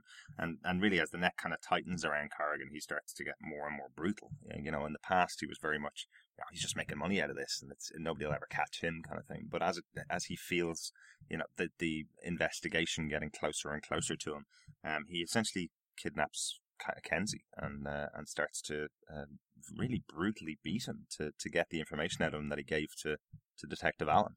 There's a big reveal that Detective Kenzie is not as bad as we first thought from the story with Poison Ivy, and as would appear from the opening pages of this final story arc, because we find that he is actually Crispus's confidential informant. And one of the things as well on this is that Rennie kind of begins to realize that he is conducting his own private and personal investigation, and she finds this file on his desk. Yeah. She takes it to Esperanza. Esperanza says, "I never heard this." Yeah. Crispus, when he finds out that she's done this, when she confronts him about it, he says, "You shouldn't have touched that. You need to forget about this," because ultimately, both Rennie Montoya and Detective Esperanza in the Internal Affairs, they can't touch Corrigan. Corrigan knows this. He's been emboldened by the fact that anything that comes out of Internal Affairs, anything that maybe comes from Rene's personal dislike and hatred for him, is tainted by the fact that they've undermined their investigation, their own investigation. And you really see this descent of Corrigan. I'm not saying that he was ever neutral, because he was a corrupt cop and he was painted as a corrupt cop. But it seemed as though it was always being done for money on the side. And what you really get teased out within this final arc are the motives behind him. And they're much darker. He is essentially the head, it looks, of this group of patrol officers that are taking money, dealing drugs, corrupting evidence, selling evidence, all for money, all on the take, and all quite a tight-knit group. And he is squarely at the top of all of this. Absolutely. And they really begin to picture and show Corrigan as a real dark, dislikable character. Oh, yeah. And quite smarmy. It's really well done because you really turn against him, or I did anyway. I felt I really suddenly turned against Corrigan by the way he was drawn, by the way he behaved, and that he seemed to be a much more central villain in a sense. Yeah, absolutely. Not just simply a corrupt cop that didn't harm anyone, but you really get to see that he will do anything to protect his turf. Yeah, absolutely, and none more so than his treatment of Kenzie. Yeah. When he finds out that Kenzie's been given information to Alan, as I said, it's a scene that reminds me of something out of Hellraiser. You know, he's tied to the ceiling by chains and beaten to a bloody pulp, essentially. And Alan has to go and investigate this missing link, this missing informant. Yeah, it's a very brutal scene. I mean, it looks he's chained up.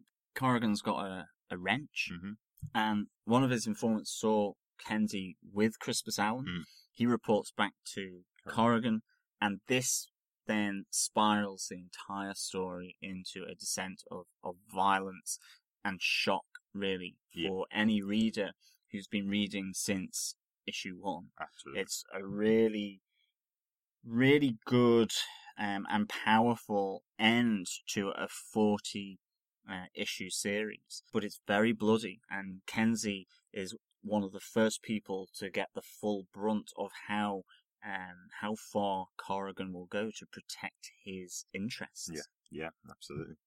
And unfortunately, the second person to take the brunt is Detective Crispus Allen. Who's pulled into this trap to find his informant, Detective Kenzie, and is pulled into a trap with Corrigan's informants, the police officers, but ultimately with Corrigan delivering the fatal and multiple shots. Yeah, it's 5 shots in the back, isn't it? Yeah. It's really, I must admit, after reading the issue, I didn't want to pick up the next one for a little while. I gave it a little break. It was one of those moments when I flicked over the page and realized, Crispus Allen is dead. It's the end of his character, and I didn't really want to read much further for a little while. I had to give myself a little bit of a break, and that's just, to me, the power of this particular book. I think is really, really, really good. And they open issue 2 of Corrigan with probably what I think is probably the most powerful 4 or 5 pages that I've seen in this comic, definitely, and in this series, definitely. Which is it opens with black and white shots of the death of Crispus Allen with his eyes open on the ground, the reaction of Josie McDonald sitting there looking at the dead body of one of the members of the MCU. Yeah. Maggie Sawyer going to a car and crying in silence, and then Captain Sawyer going and talking to Renee and breaking the news to her in the middle of the night about the death of her partner, all told with no speech bubbles, no information being passed on to the reader, but everything's being transferred through the panels. Just in the panels, and it's really affecting. This is one half of a partnership that you have certainly coming in from issue 28, but even further back, throughout the whole of these issues, really. Crispus Allen, Renee Montoya as a partnership have been there, and one of them has been lost in the line of duty, to one of his own who's corrupt. It's a real bitter taste, I think, for that to happen. Absolutely, it very much comes across that Renee's starting to see the error of her ways just around this time when Crispus gets killed. She's gone to Dee and apologized to her for everything that's happened, asking for forgiveness from her, but what's going through her head and what's really picked up is that if she had gotten control of this previously in the past, if she got control of her anger and her aggression and taking things personally, that herself and Crispus probably would have been working together on this, that she would have been there at the time, and it wouldn't have been essentially so easy to take out Crispus Allen if she was there. And it's a real kind of sad, somber note to end off this book. Yeah, it is the mantra that they were stronger together, and they were able to do more than the sum of their individual parts when they worked together. And this shocks the MCU and the police department into action and investigation of the death of Crispus Allen. Yeah. But straight off the bat, Renee Montoya is under no illusion. And she imparts this quite frankly, to the rest of the MCU, that it was Corrigan who caused this. She shows the file and the case that he was building against Corrigan, and everyone in the MCU either knew he was corrupt, had suspicions that he was corrupt, and couldn't do anything about it. Mm-hmm. And so they begin to build a case around the rounds that were found at the scene of the crime, and the gun that was used. And this is where the calculation of Corrigan comes in, and his malevolence, the planning that he went around it, because he used a handgun that could take a rifle round. And this leads to a situation where they think that they've got him. The net is ready. And Rennie warns them, this is what he wants you to think. Yeah. It's almost like the Joker in that sense. Yeah. He's planned this. He's got you to this point in time because they can't link the round to the gun, but they can link the gun to Corrigan. They know he had this gun. It was a modified Glock handgun. It's described as, but the round that is coming back is not this .224 that they all seem to think it is, this rifle round, but it's a .223. Now, I don't know anything about bullet rounds. I was wondering, you sounded really confident. No, I don't know anything about bullet rounds at all. I'm purely lifting that from the story. I have no idea, but this inconsistency means that they can't link the rounds that were fired from the gun to Corrigan, only the gun to Corrigan. There's a couple of little bits about this. So firstly, I totally agree with you. Corrigan setting up his alibi is set up as if it's nothing. He's just setting it up like he would do it like he's done it 100 times before. Yeah. He just walks through and goes, right, these are the things I have to put in place to set myself apart, and no matter what, they're never going to find me. Secondly, the actual weapon was found by Josie McDonald. She stands on the other side of the room across from all 6 of the guns, and one of those guns calls out to her. So that was the second instance I was talking about, where she goes, there you are. It's just her line. And she looks across the room and goes, there you are.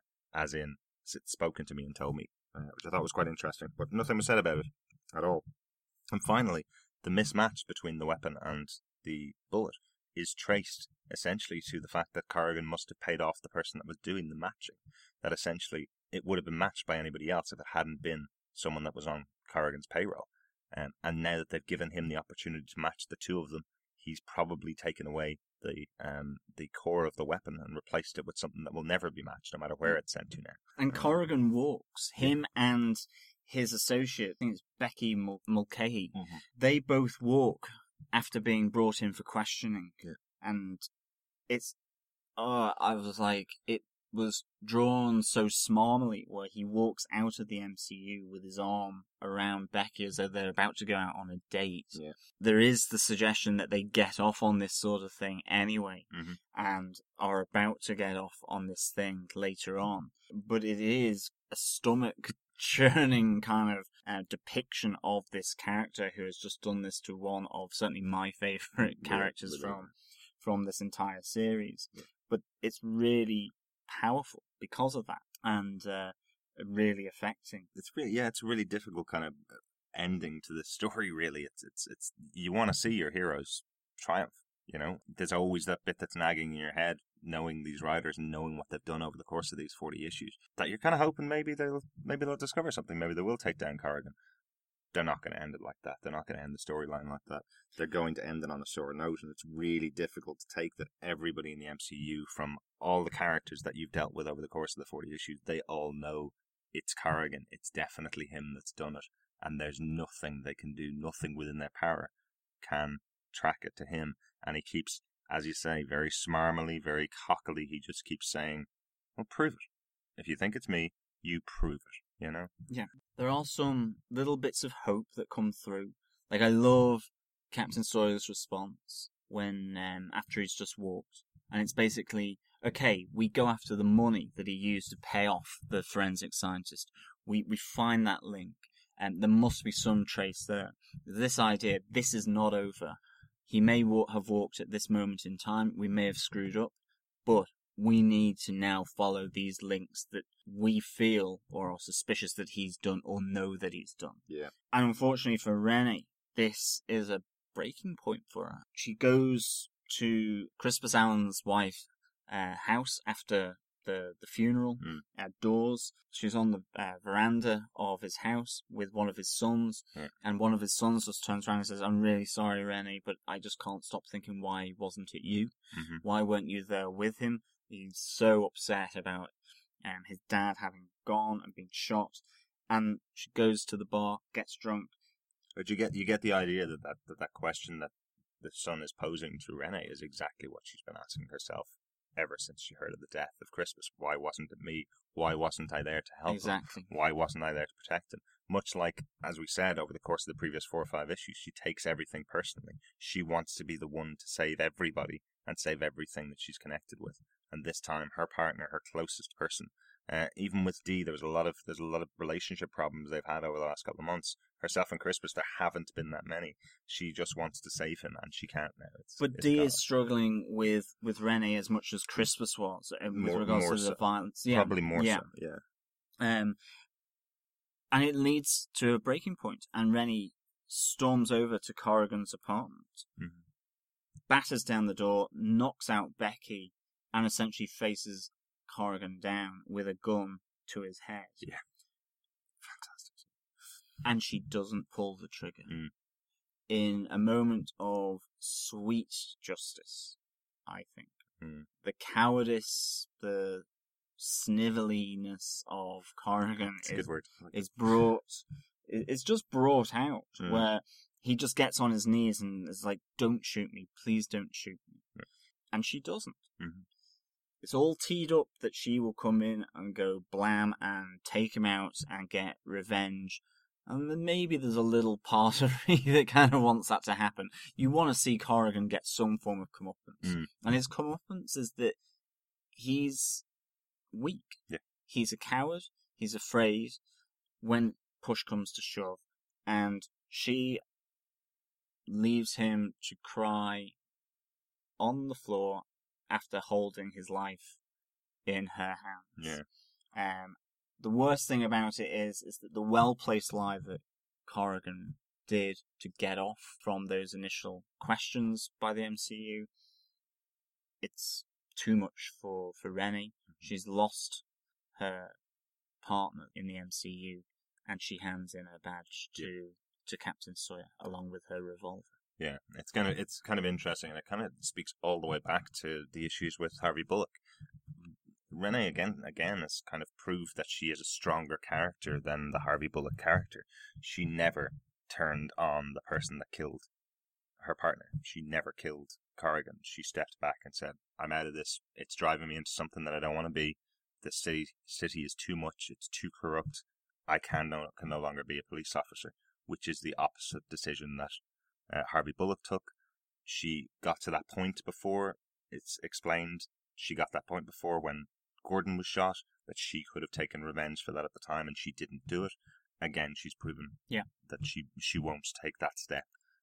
She steps on the edge, and she doesn't step over that edge. Exactly. Into something probably worse, more akin to what Gotham Central, or how Gotham Central portrays Harvey Bullock. She steps back and wants to retain her moral centre, if for want of a better word. And I think she does. Yeah. And she walks out with her head held high as issue 40 comes to an end. Yeah. And it's a really powerful ending to Gotham Central. Yeah, absolutely. The series itself was set up, and they talked about it. Brubaker and Rucka talked about that.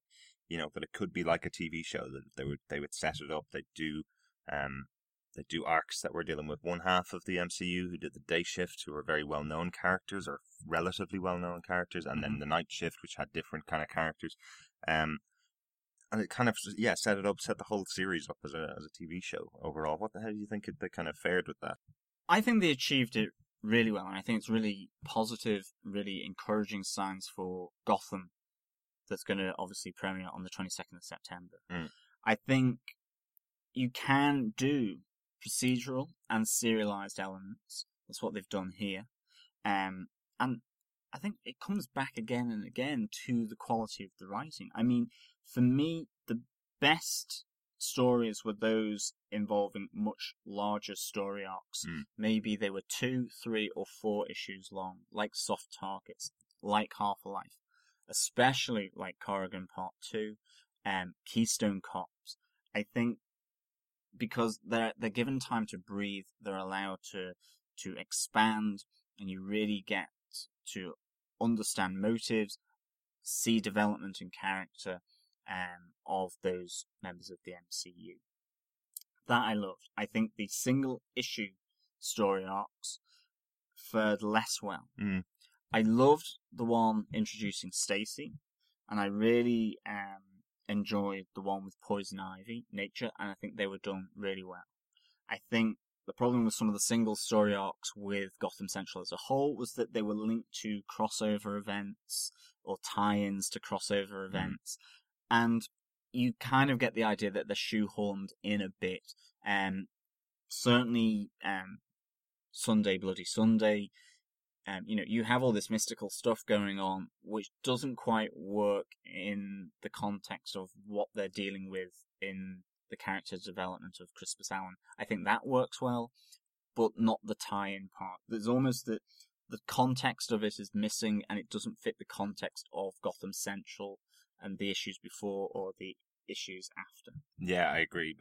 Even talking about that issue, Sunday Bloody Sunday, I think I found it quite difficult even talking about the possession of Renee Montoya by an extraterrestrial being almost. It seems like a weird thing to talk about when you're talking about the series Gotham Central. It seems totally incongruous of the storytelling so far. Overall, for me, the series has been fantastic. I almost can feel, as I read through it, it almost felt like 2 full seasons of a show. There was a Christmas episode with the Joker, the big moment. There's those, almost the sweep times when you get all the characters together investigating a huge moment. You get a whole cast of characters with all their own personalities. You get the really good arcs of the story that end out a season of the show, that kind of stuff. Yeah. The one thing that I absolutely, above everything else, the one thing I love is Corrigan Part 2 is an excellent storyline and features not even one reference to Batman, not one reference to his Batman villains. I didn't even notice it when I was reading through it at all. It's like as if it got to the end of the series and established what could have been a perfect series for another 5 or 6 years. That concept of Gotham without the Batman, I think it's proven that it can work. Okay, Batman does appear occasionally in these, but for the most part, if not 98% of the time, he is absent from this world, and it works. I think you're also introduced to a host of really interesting characters. I think I speak for myself, but I think I also speak for Derek as well, in that of these members of the Major Crimes Unit in the police department, Renee Montoya, Crispus Allen, their dynamic is really well handled by the writing and by the artwork, and their interaction with Two-Face and with colleagues such as Corrigan. You have Harvey Bullock there, and the sort of interesting shades of grey that he brings and the complexities that he has with other members of the Major Crimes Unit and within himself. Yeah. And one of the things I really do hope is that the TV show Gotham will not only explore the villains and the origins of these villains that we all know and love, like the Penguin, and I can't wait for that, I really, really can't. But I think what Gotham Central has shown is that you can do that equally as well for members of the Gotham Police Department, not just Jim Gordon and Harvey Bullock, but maybe some of the other characters in there as well. Yeah. It would be great if Corrigan was there, actually. But we still have the potential that we could see a Josie McDonald, a Marcus Driver. There's a lot of possibilities there. Yeah, I was going to say, though, if we saw Corrigan on Gotham, on the TV show, it would just throw up a red flag to anybody, any of our listeners who've listened to all of our podcasts, and anybody who's read these comics. If you see Jimmy Corrigan appear on Gotham, you'll instantly go, oh, when's he going to kill the character, or when's he gonna turn on them? He's the bad guy. So I like the idea that there could be another corrupt cop that we don't know just yet. There could be another corrupt cop in the show that could have the same path as Corrigan. It doesn't necessarily need to be him.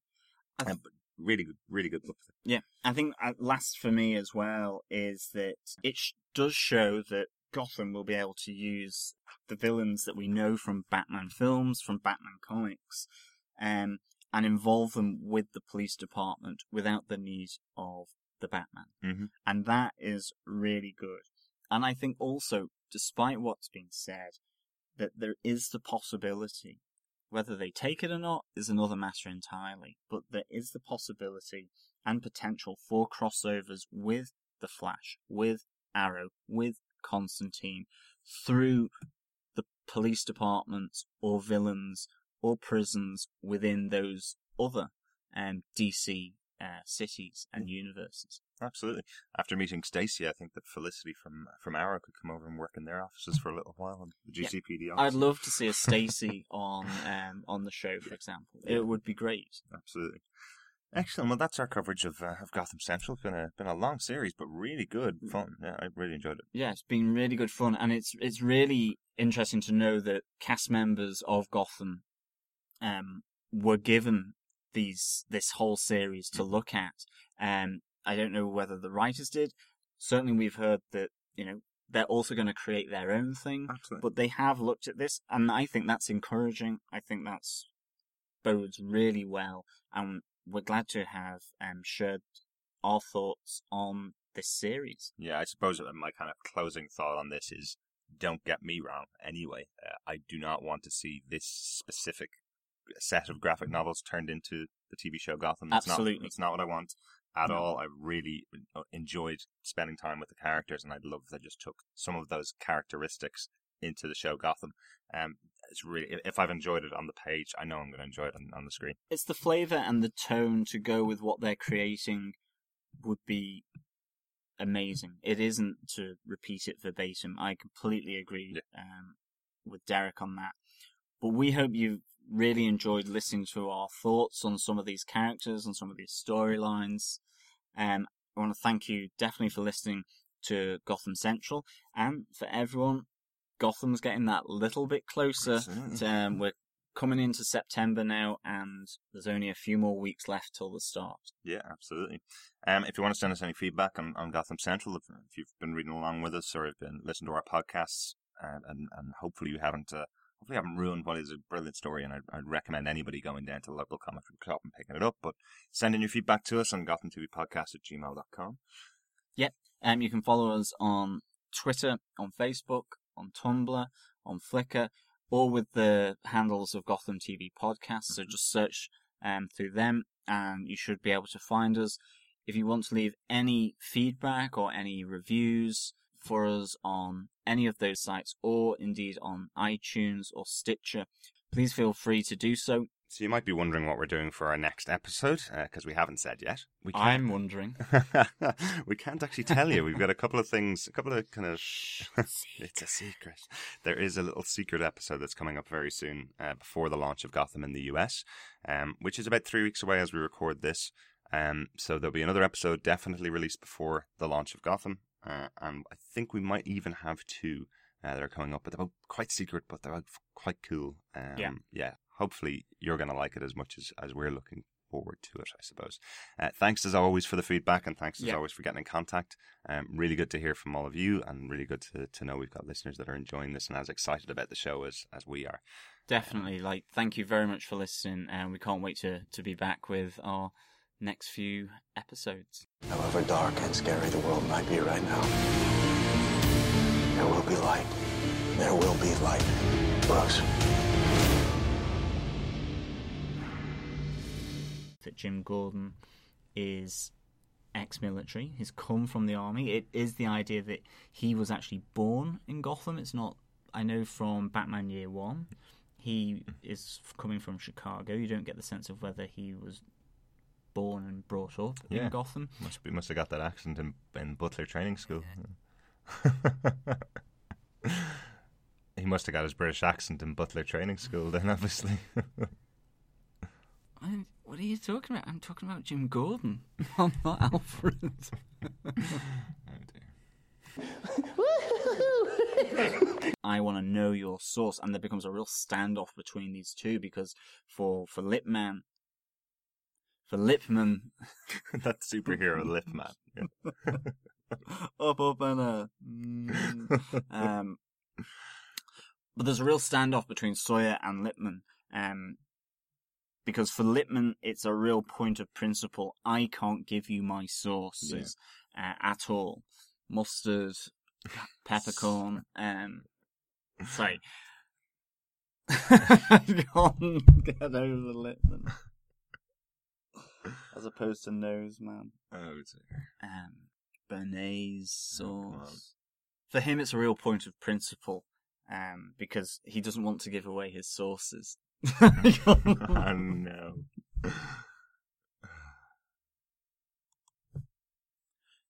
For him, it's a real point of principle that he doesn't want to give away his sources. Or red wine shoe.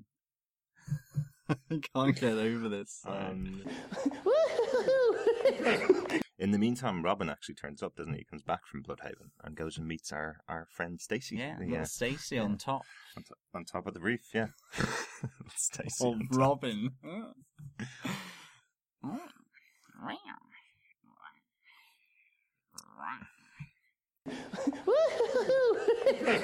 With the Mighty Mints man doing his stuff, and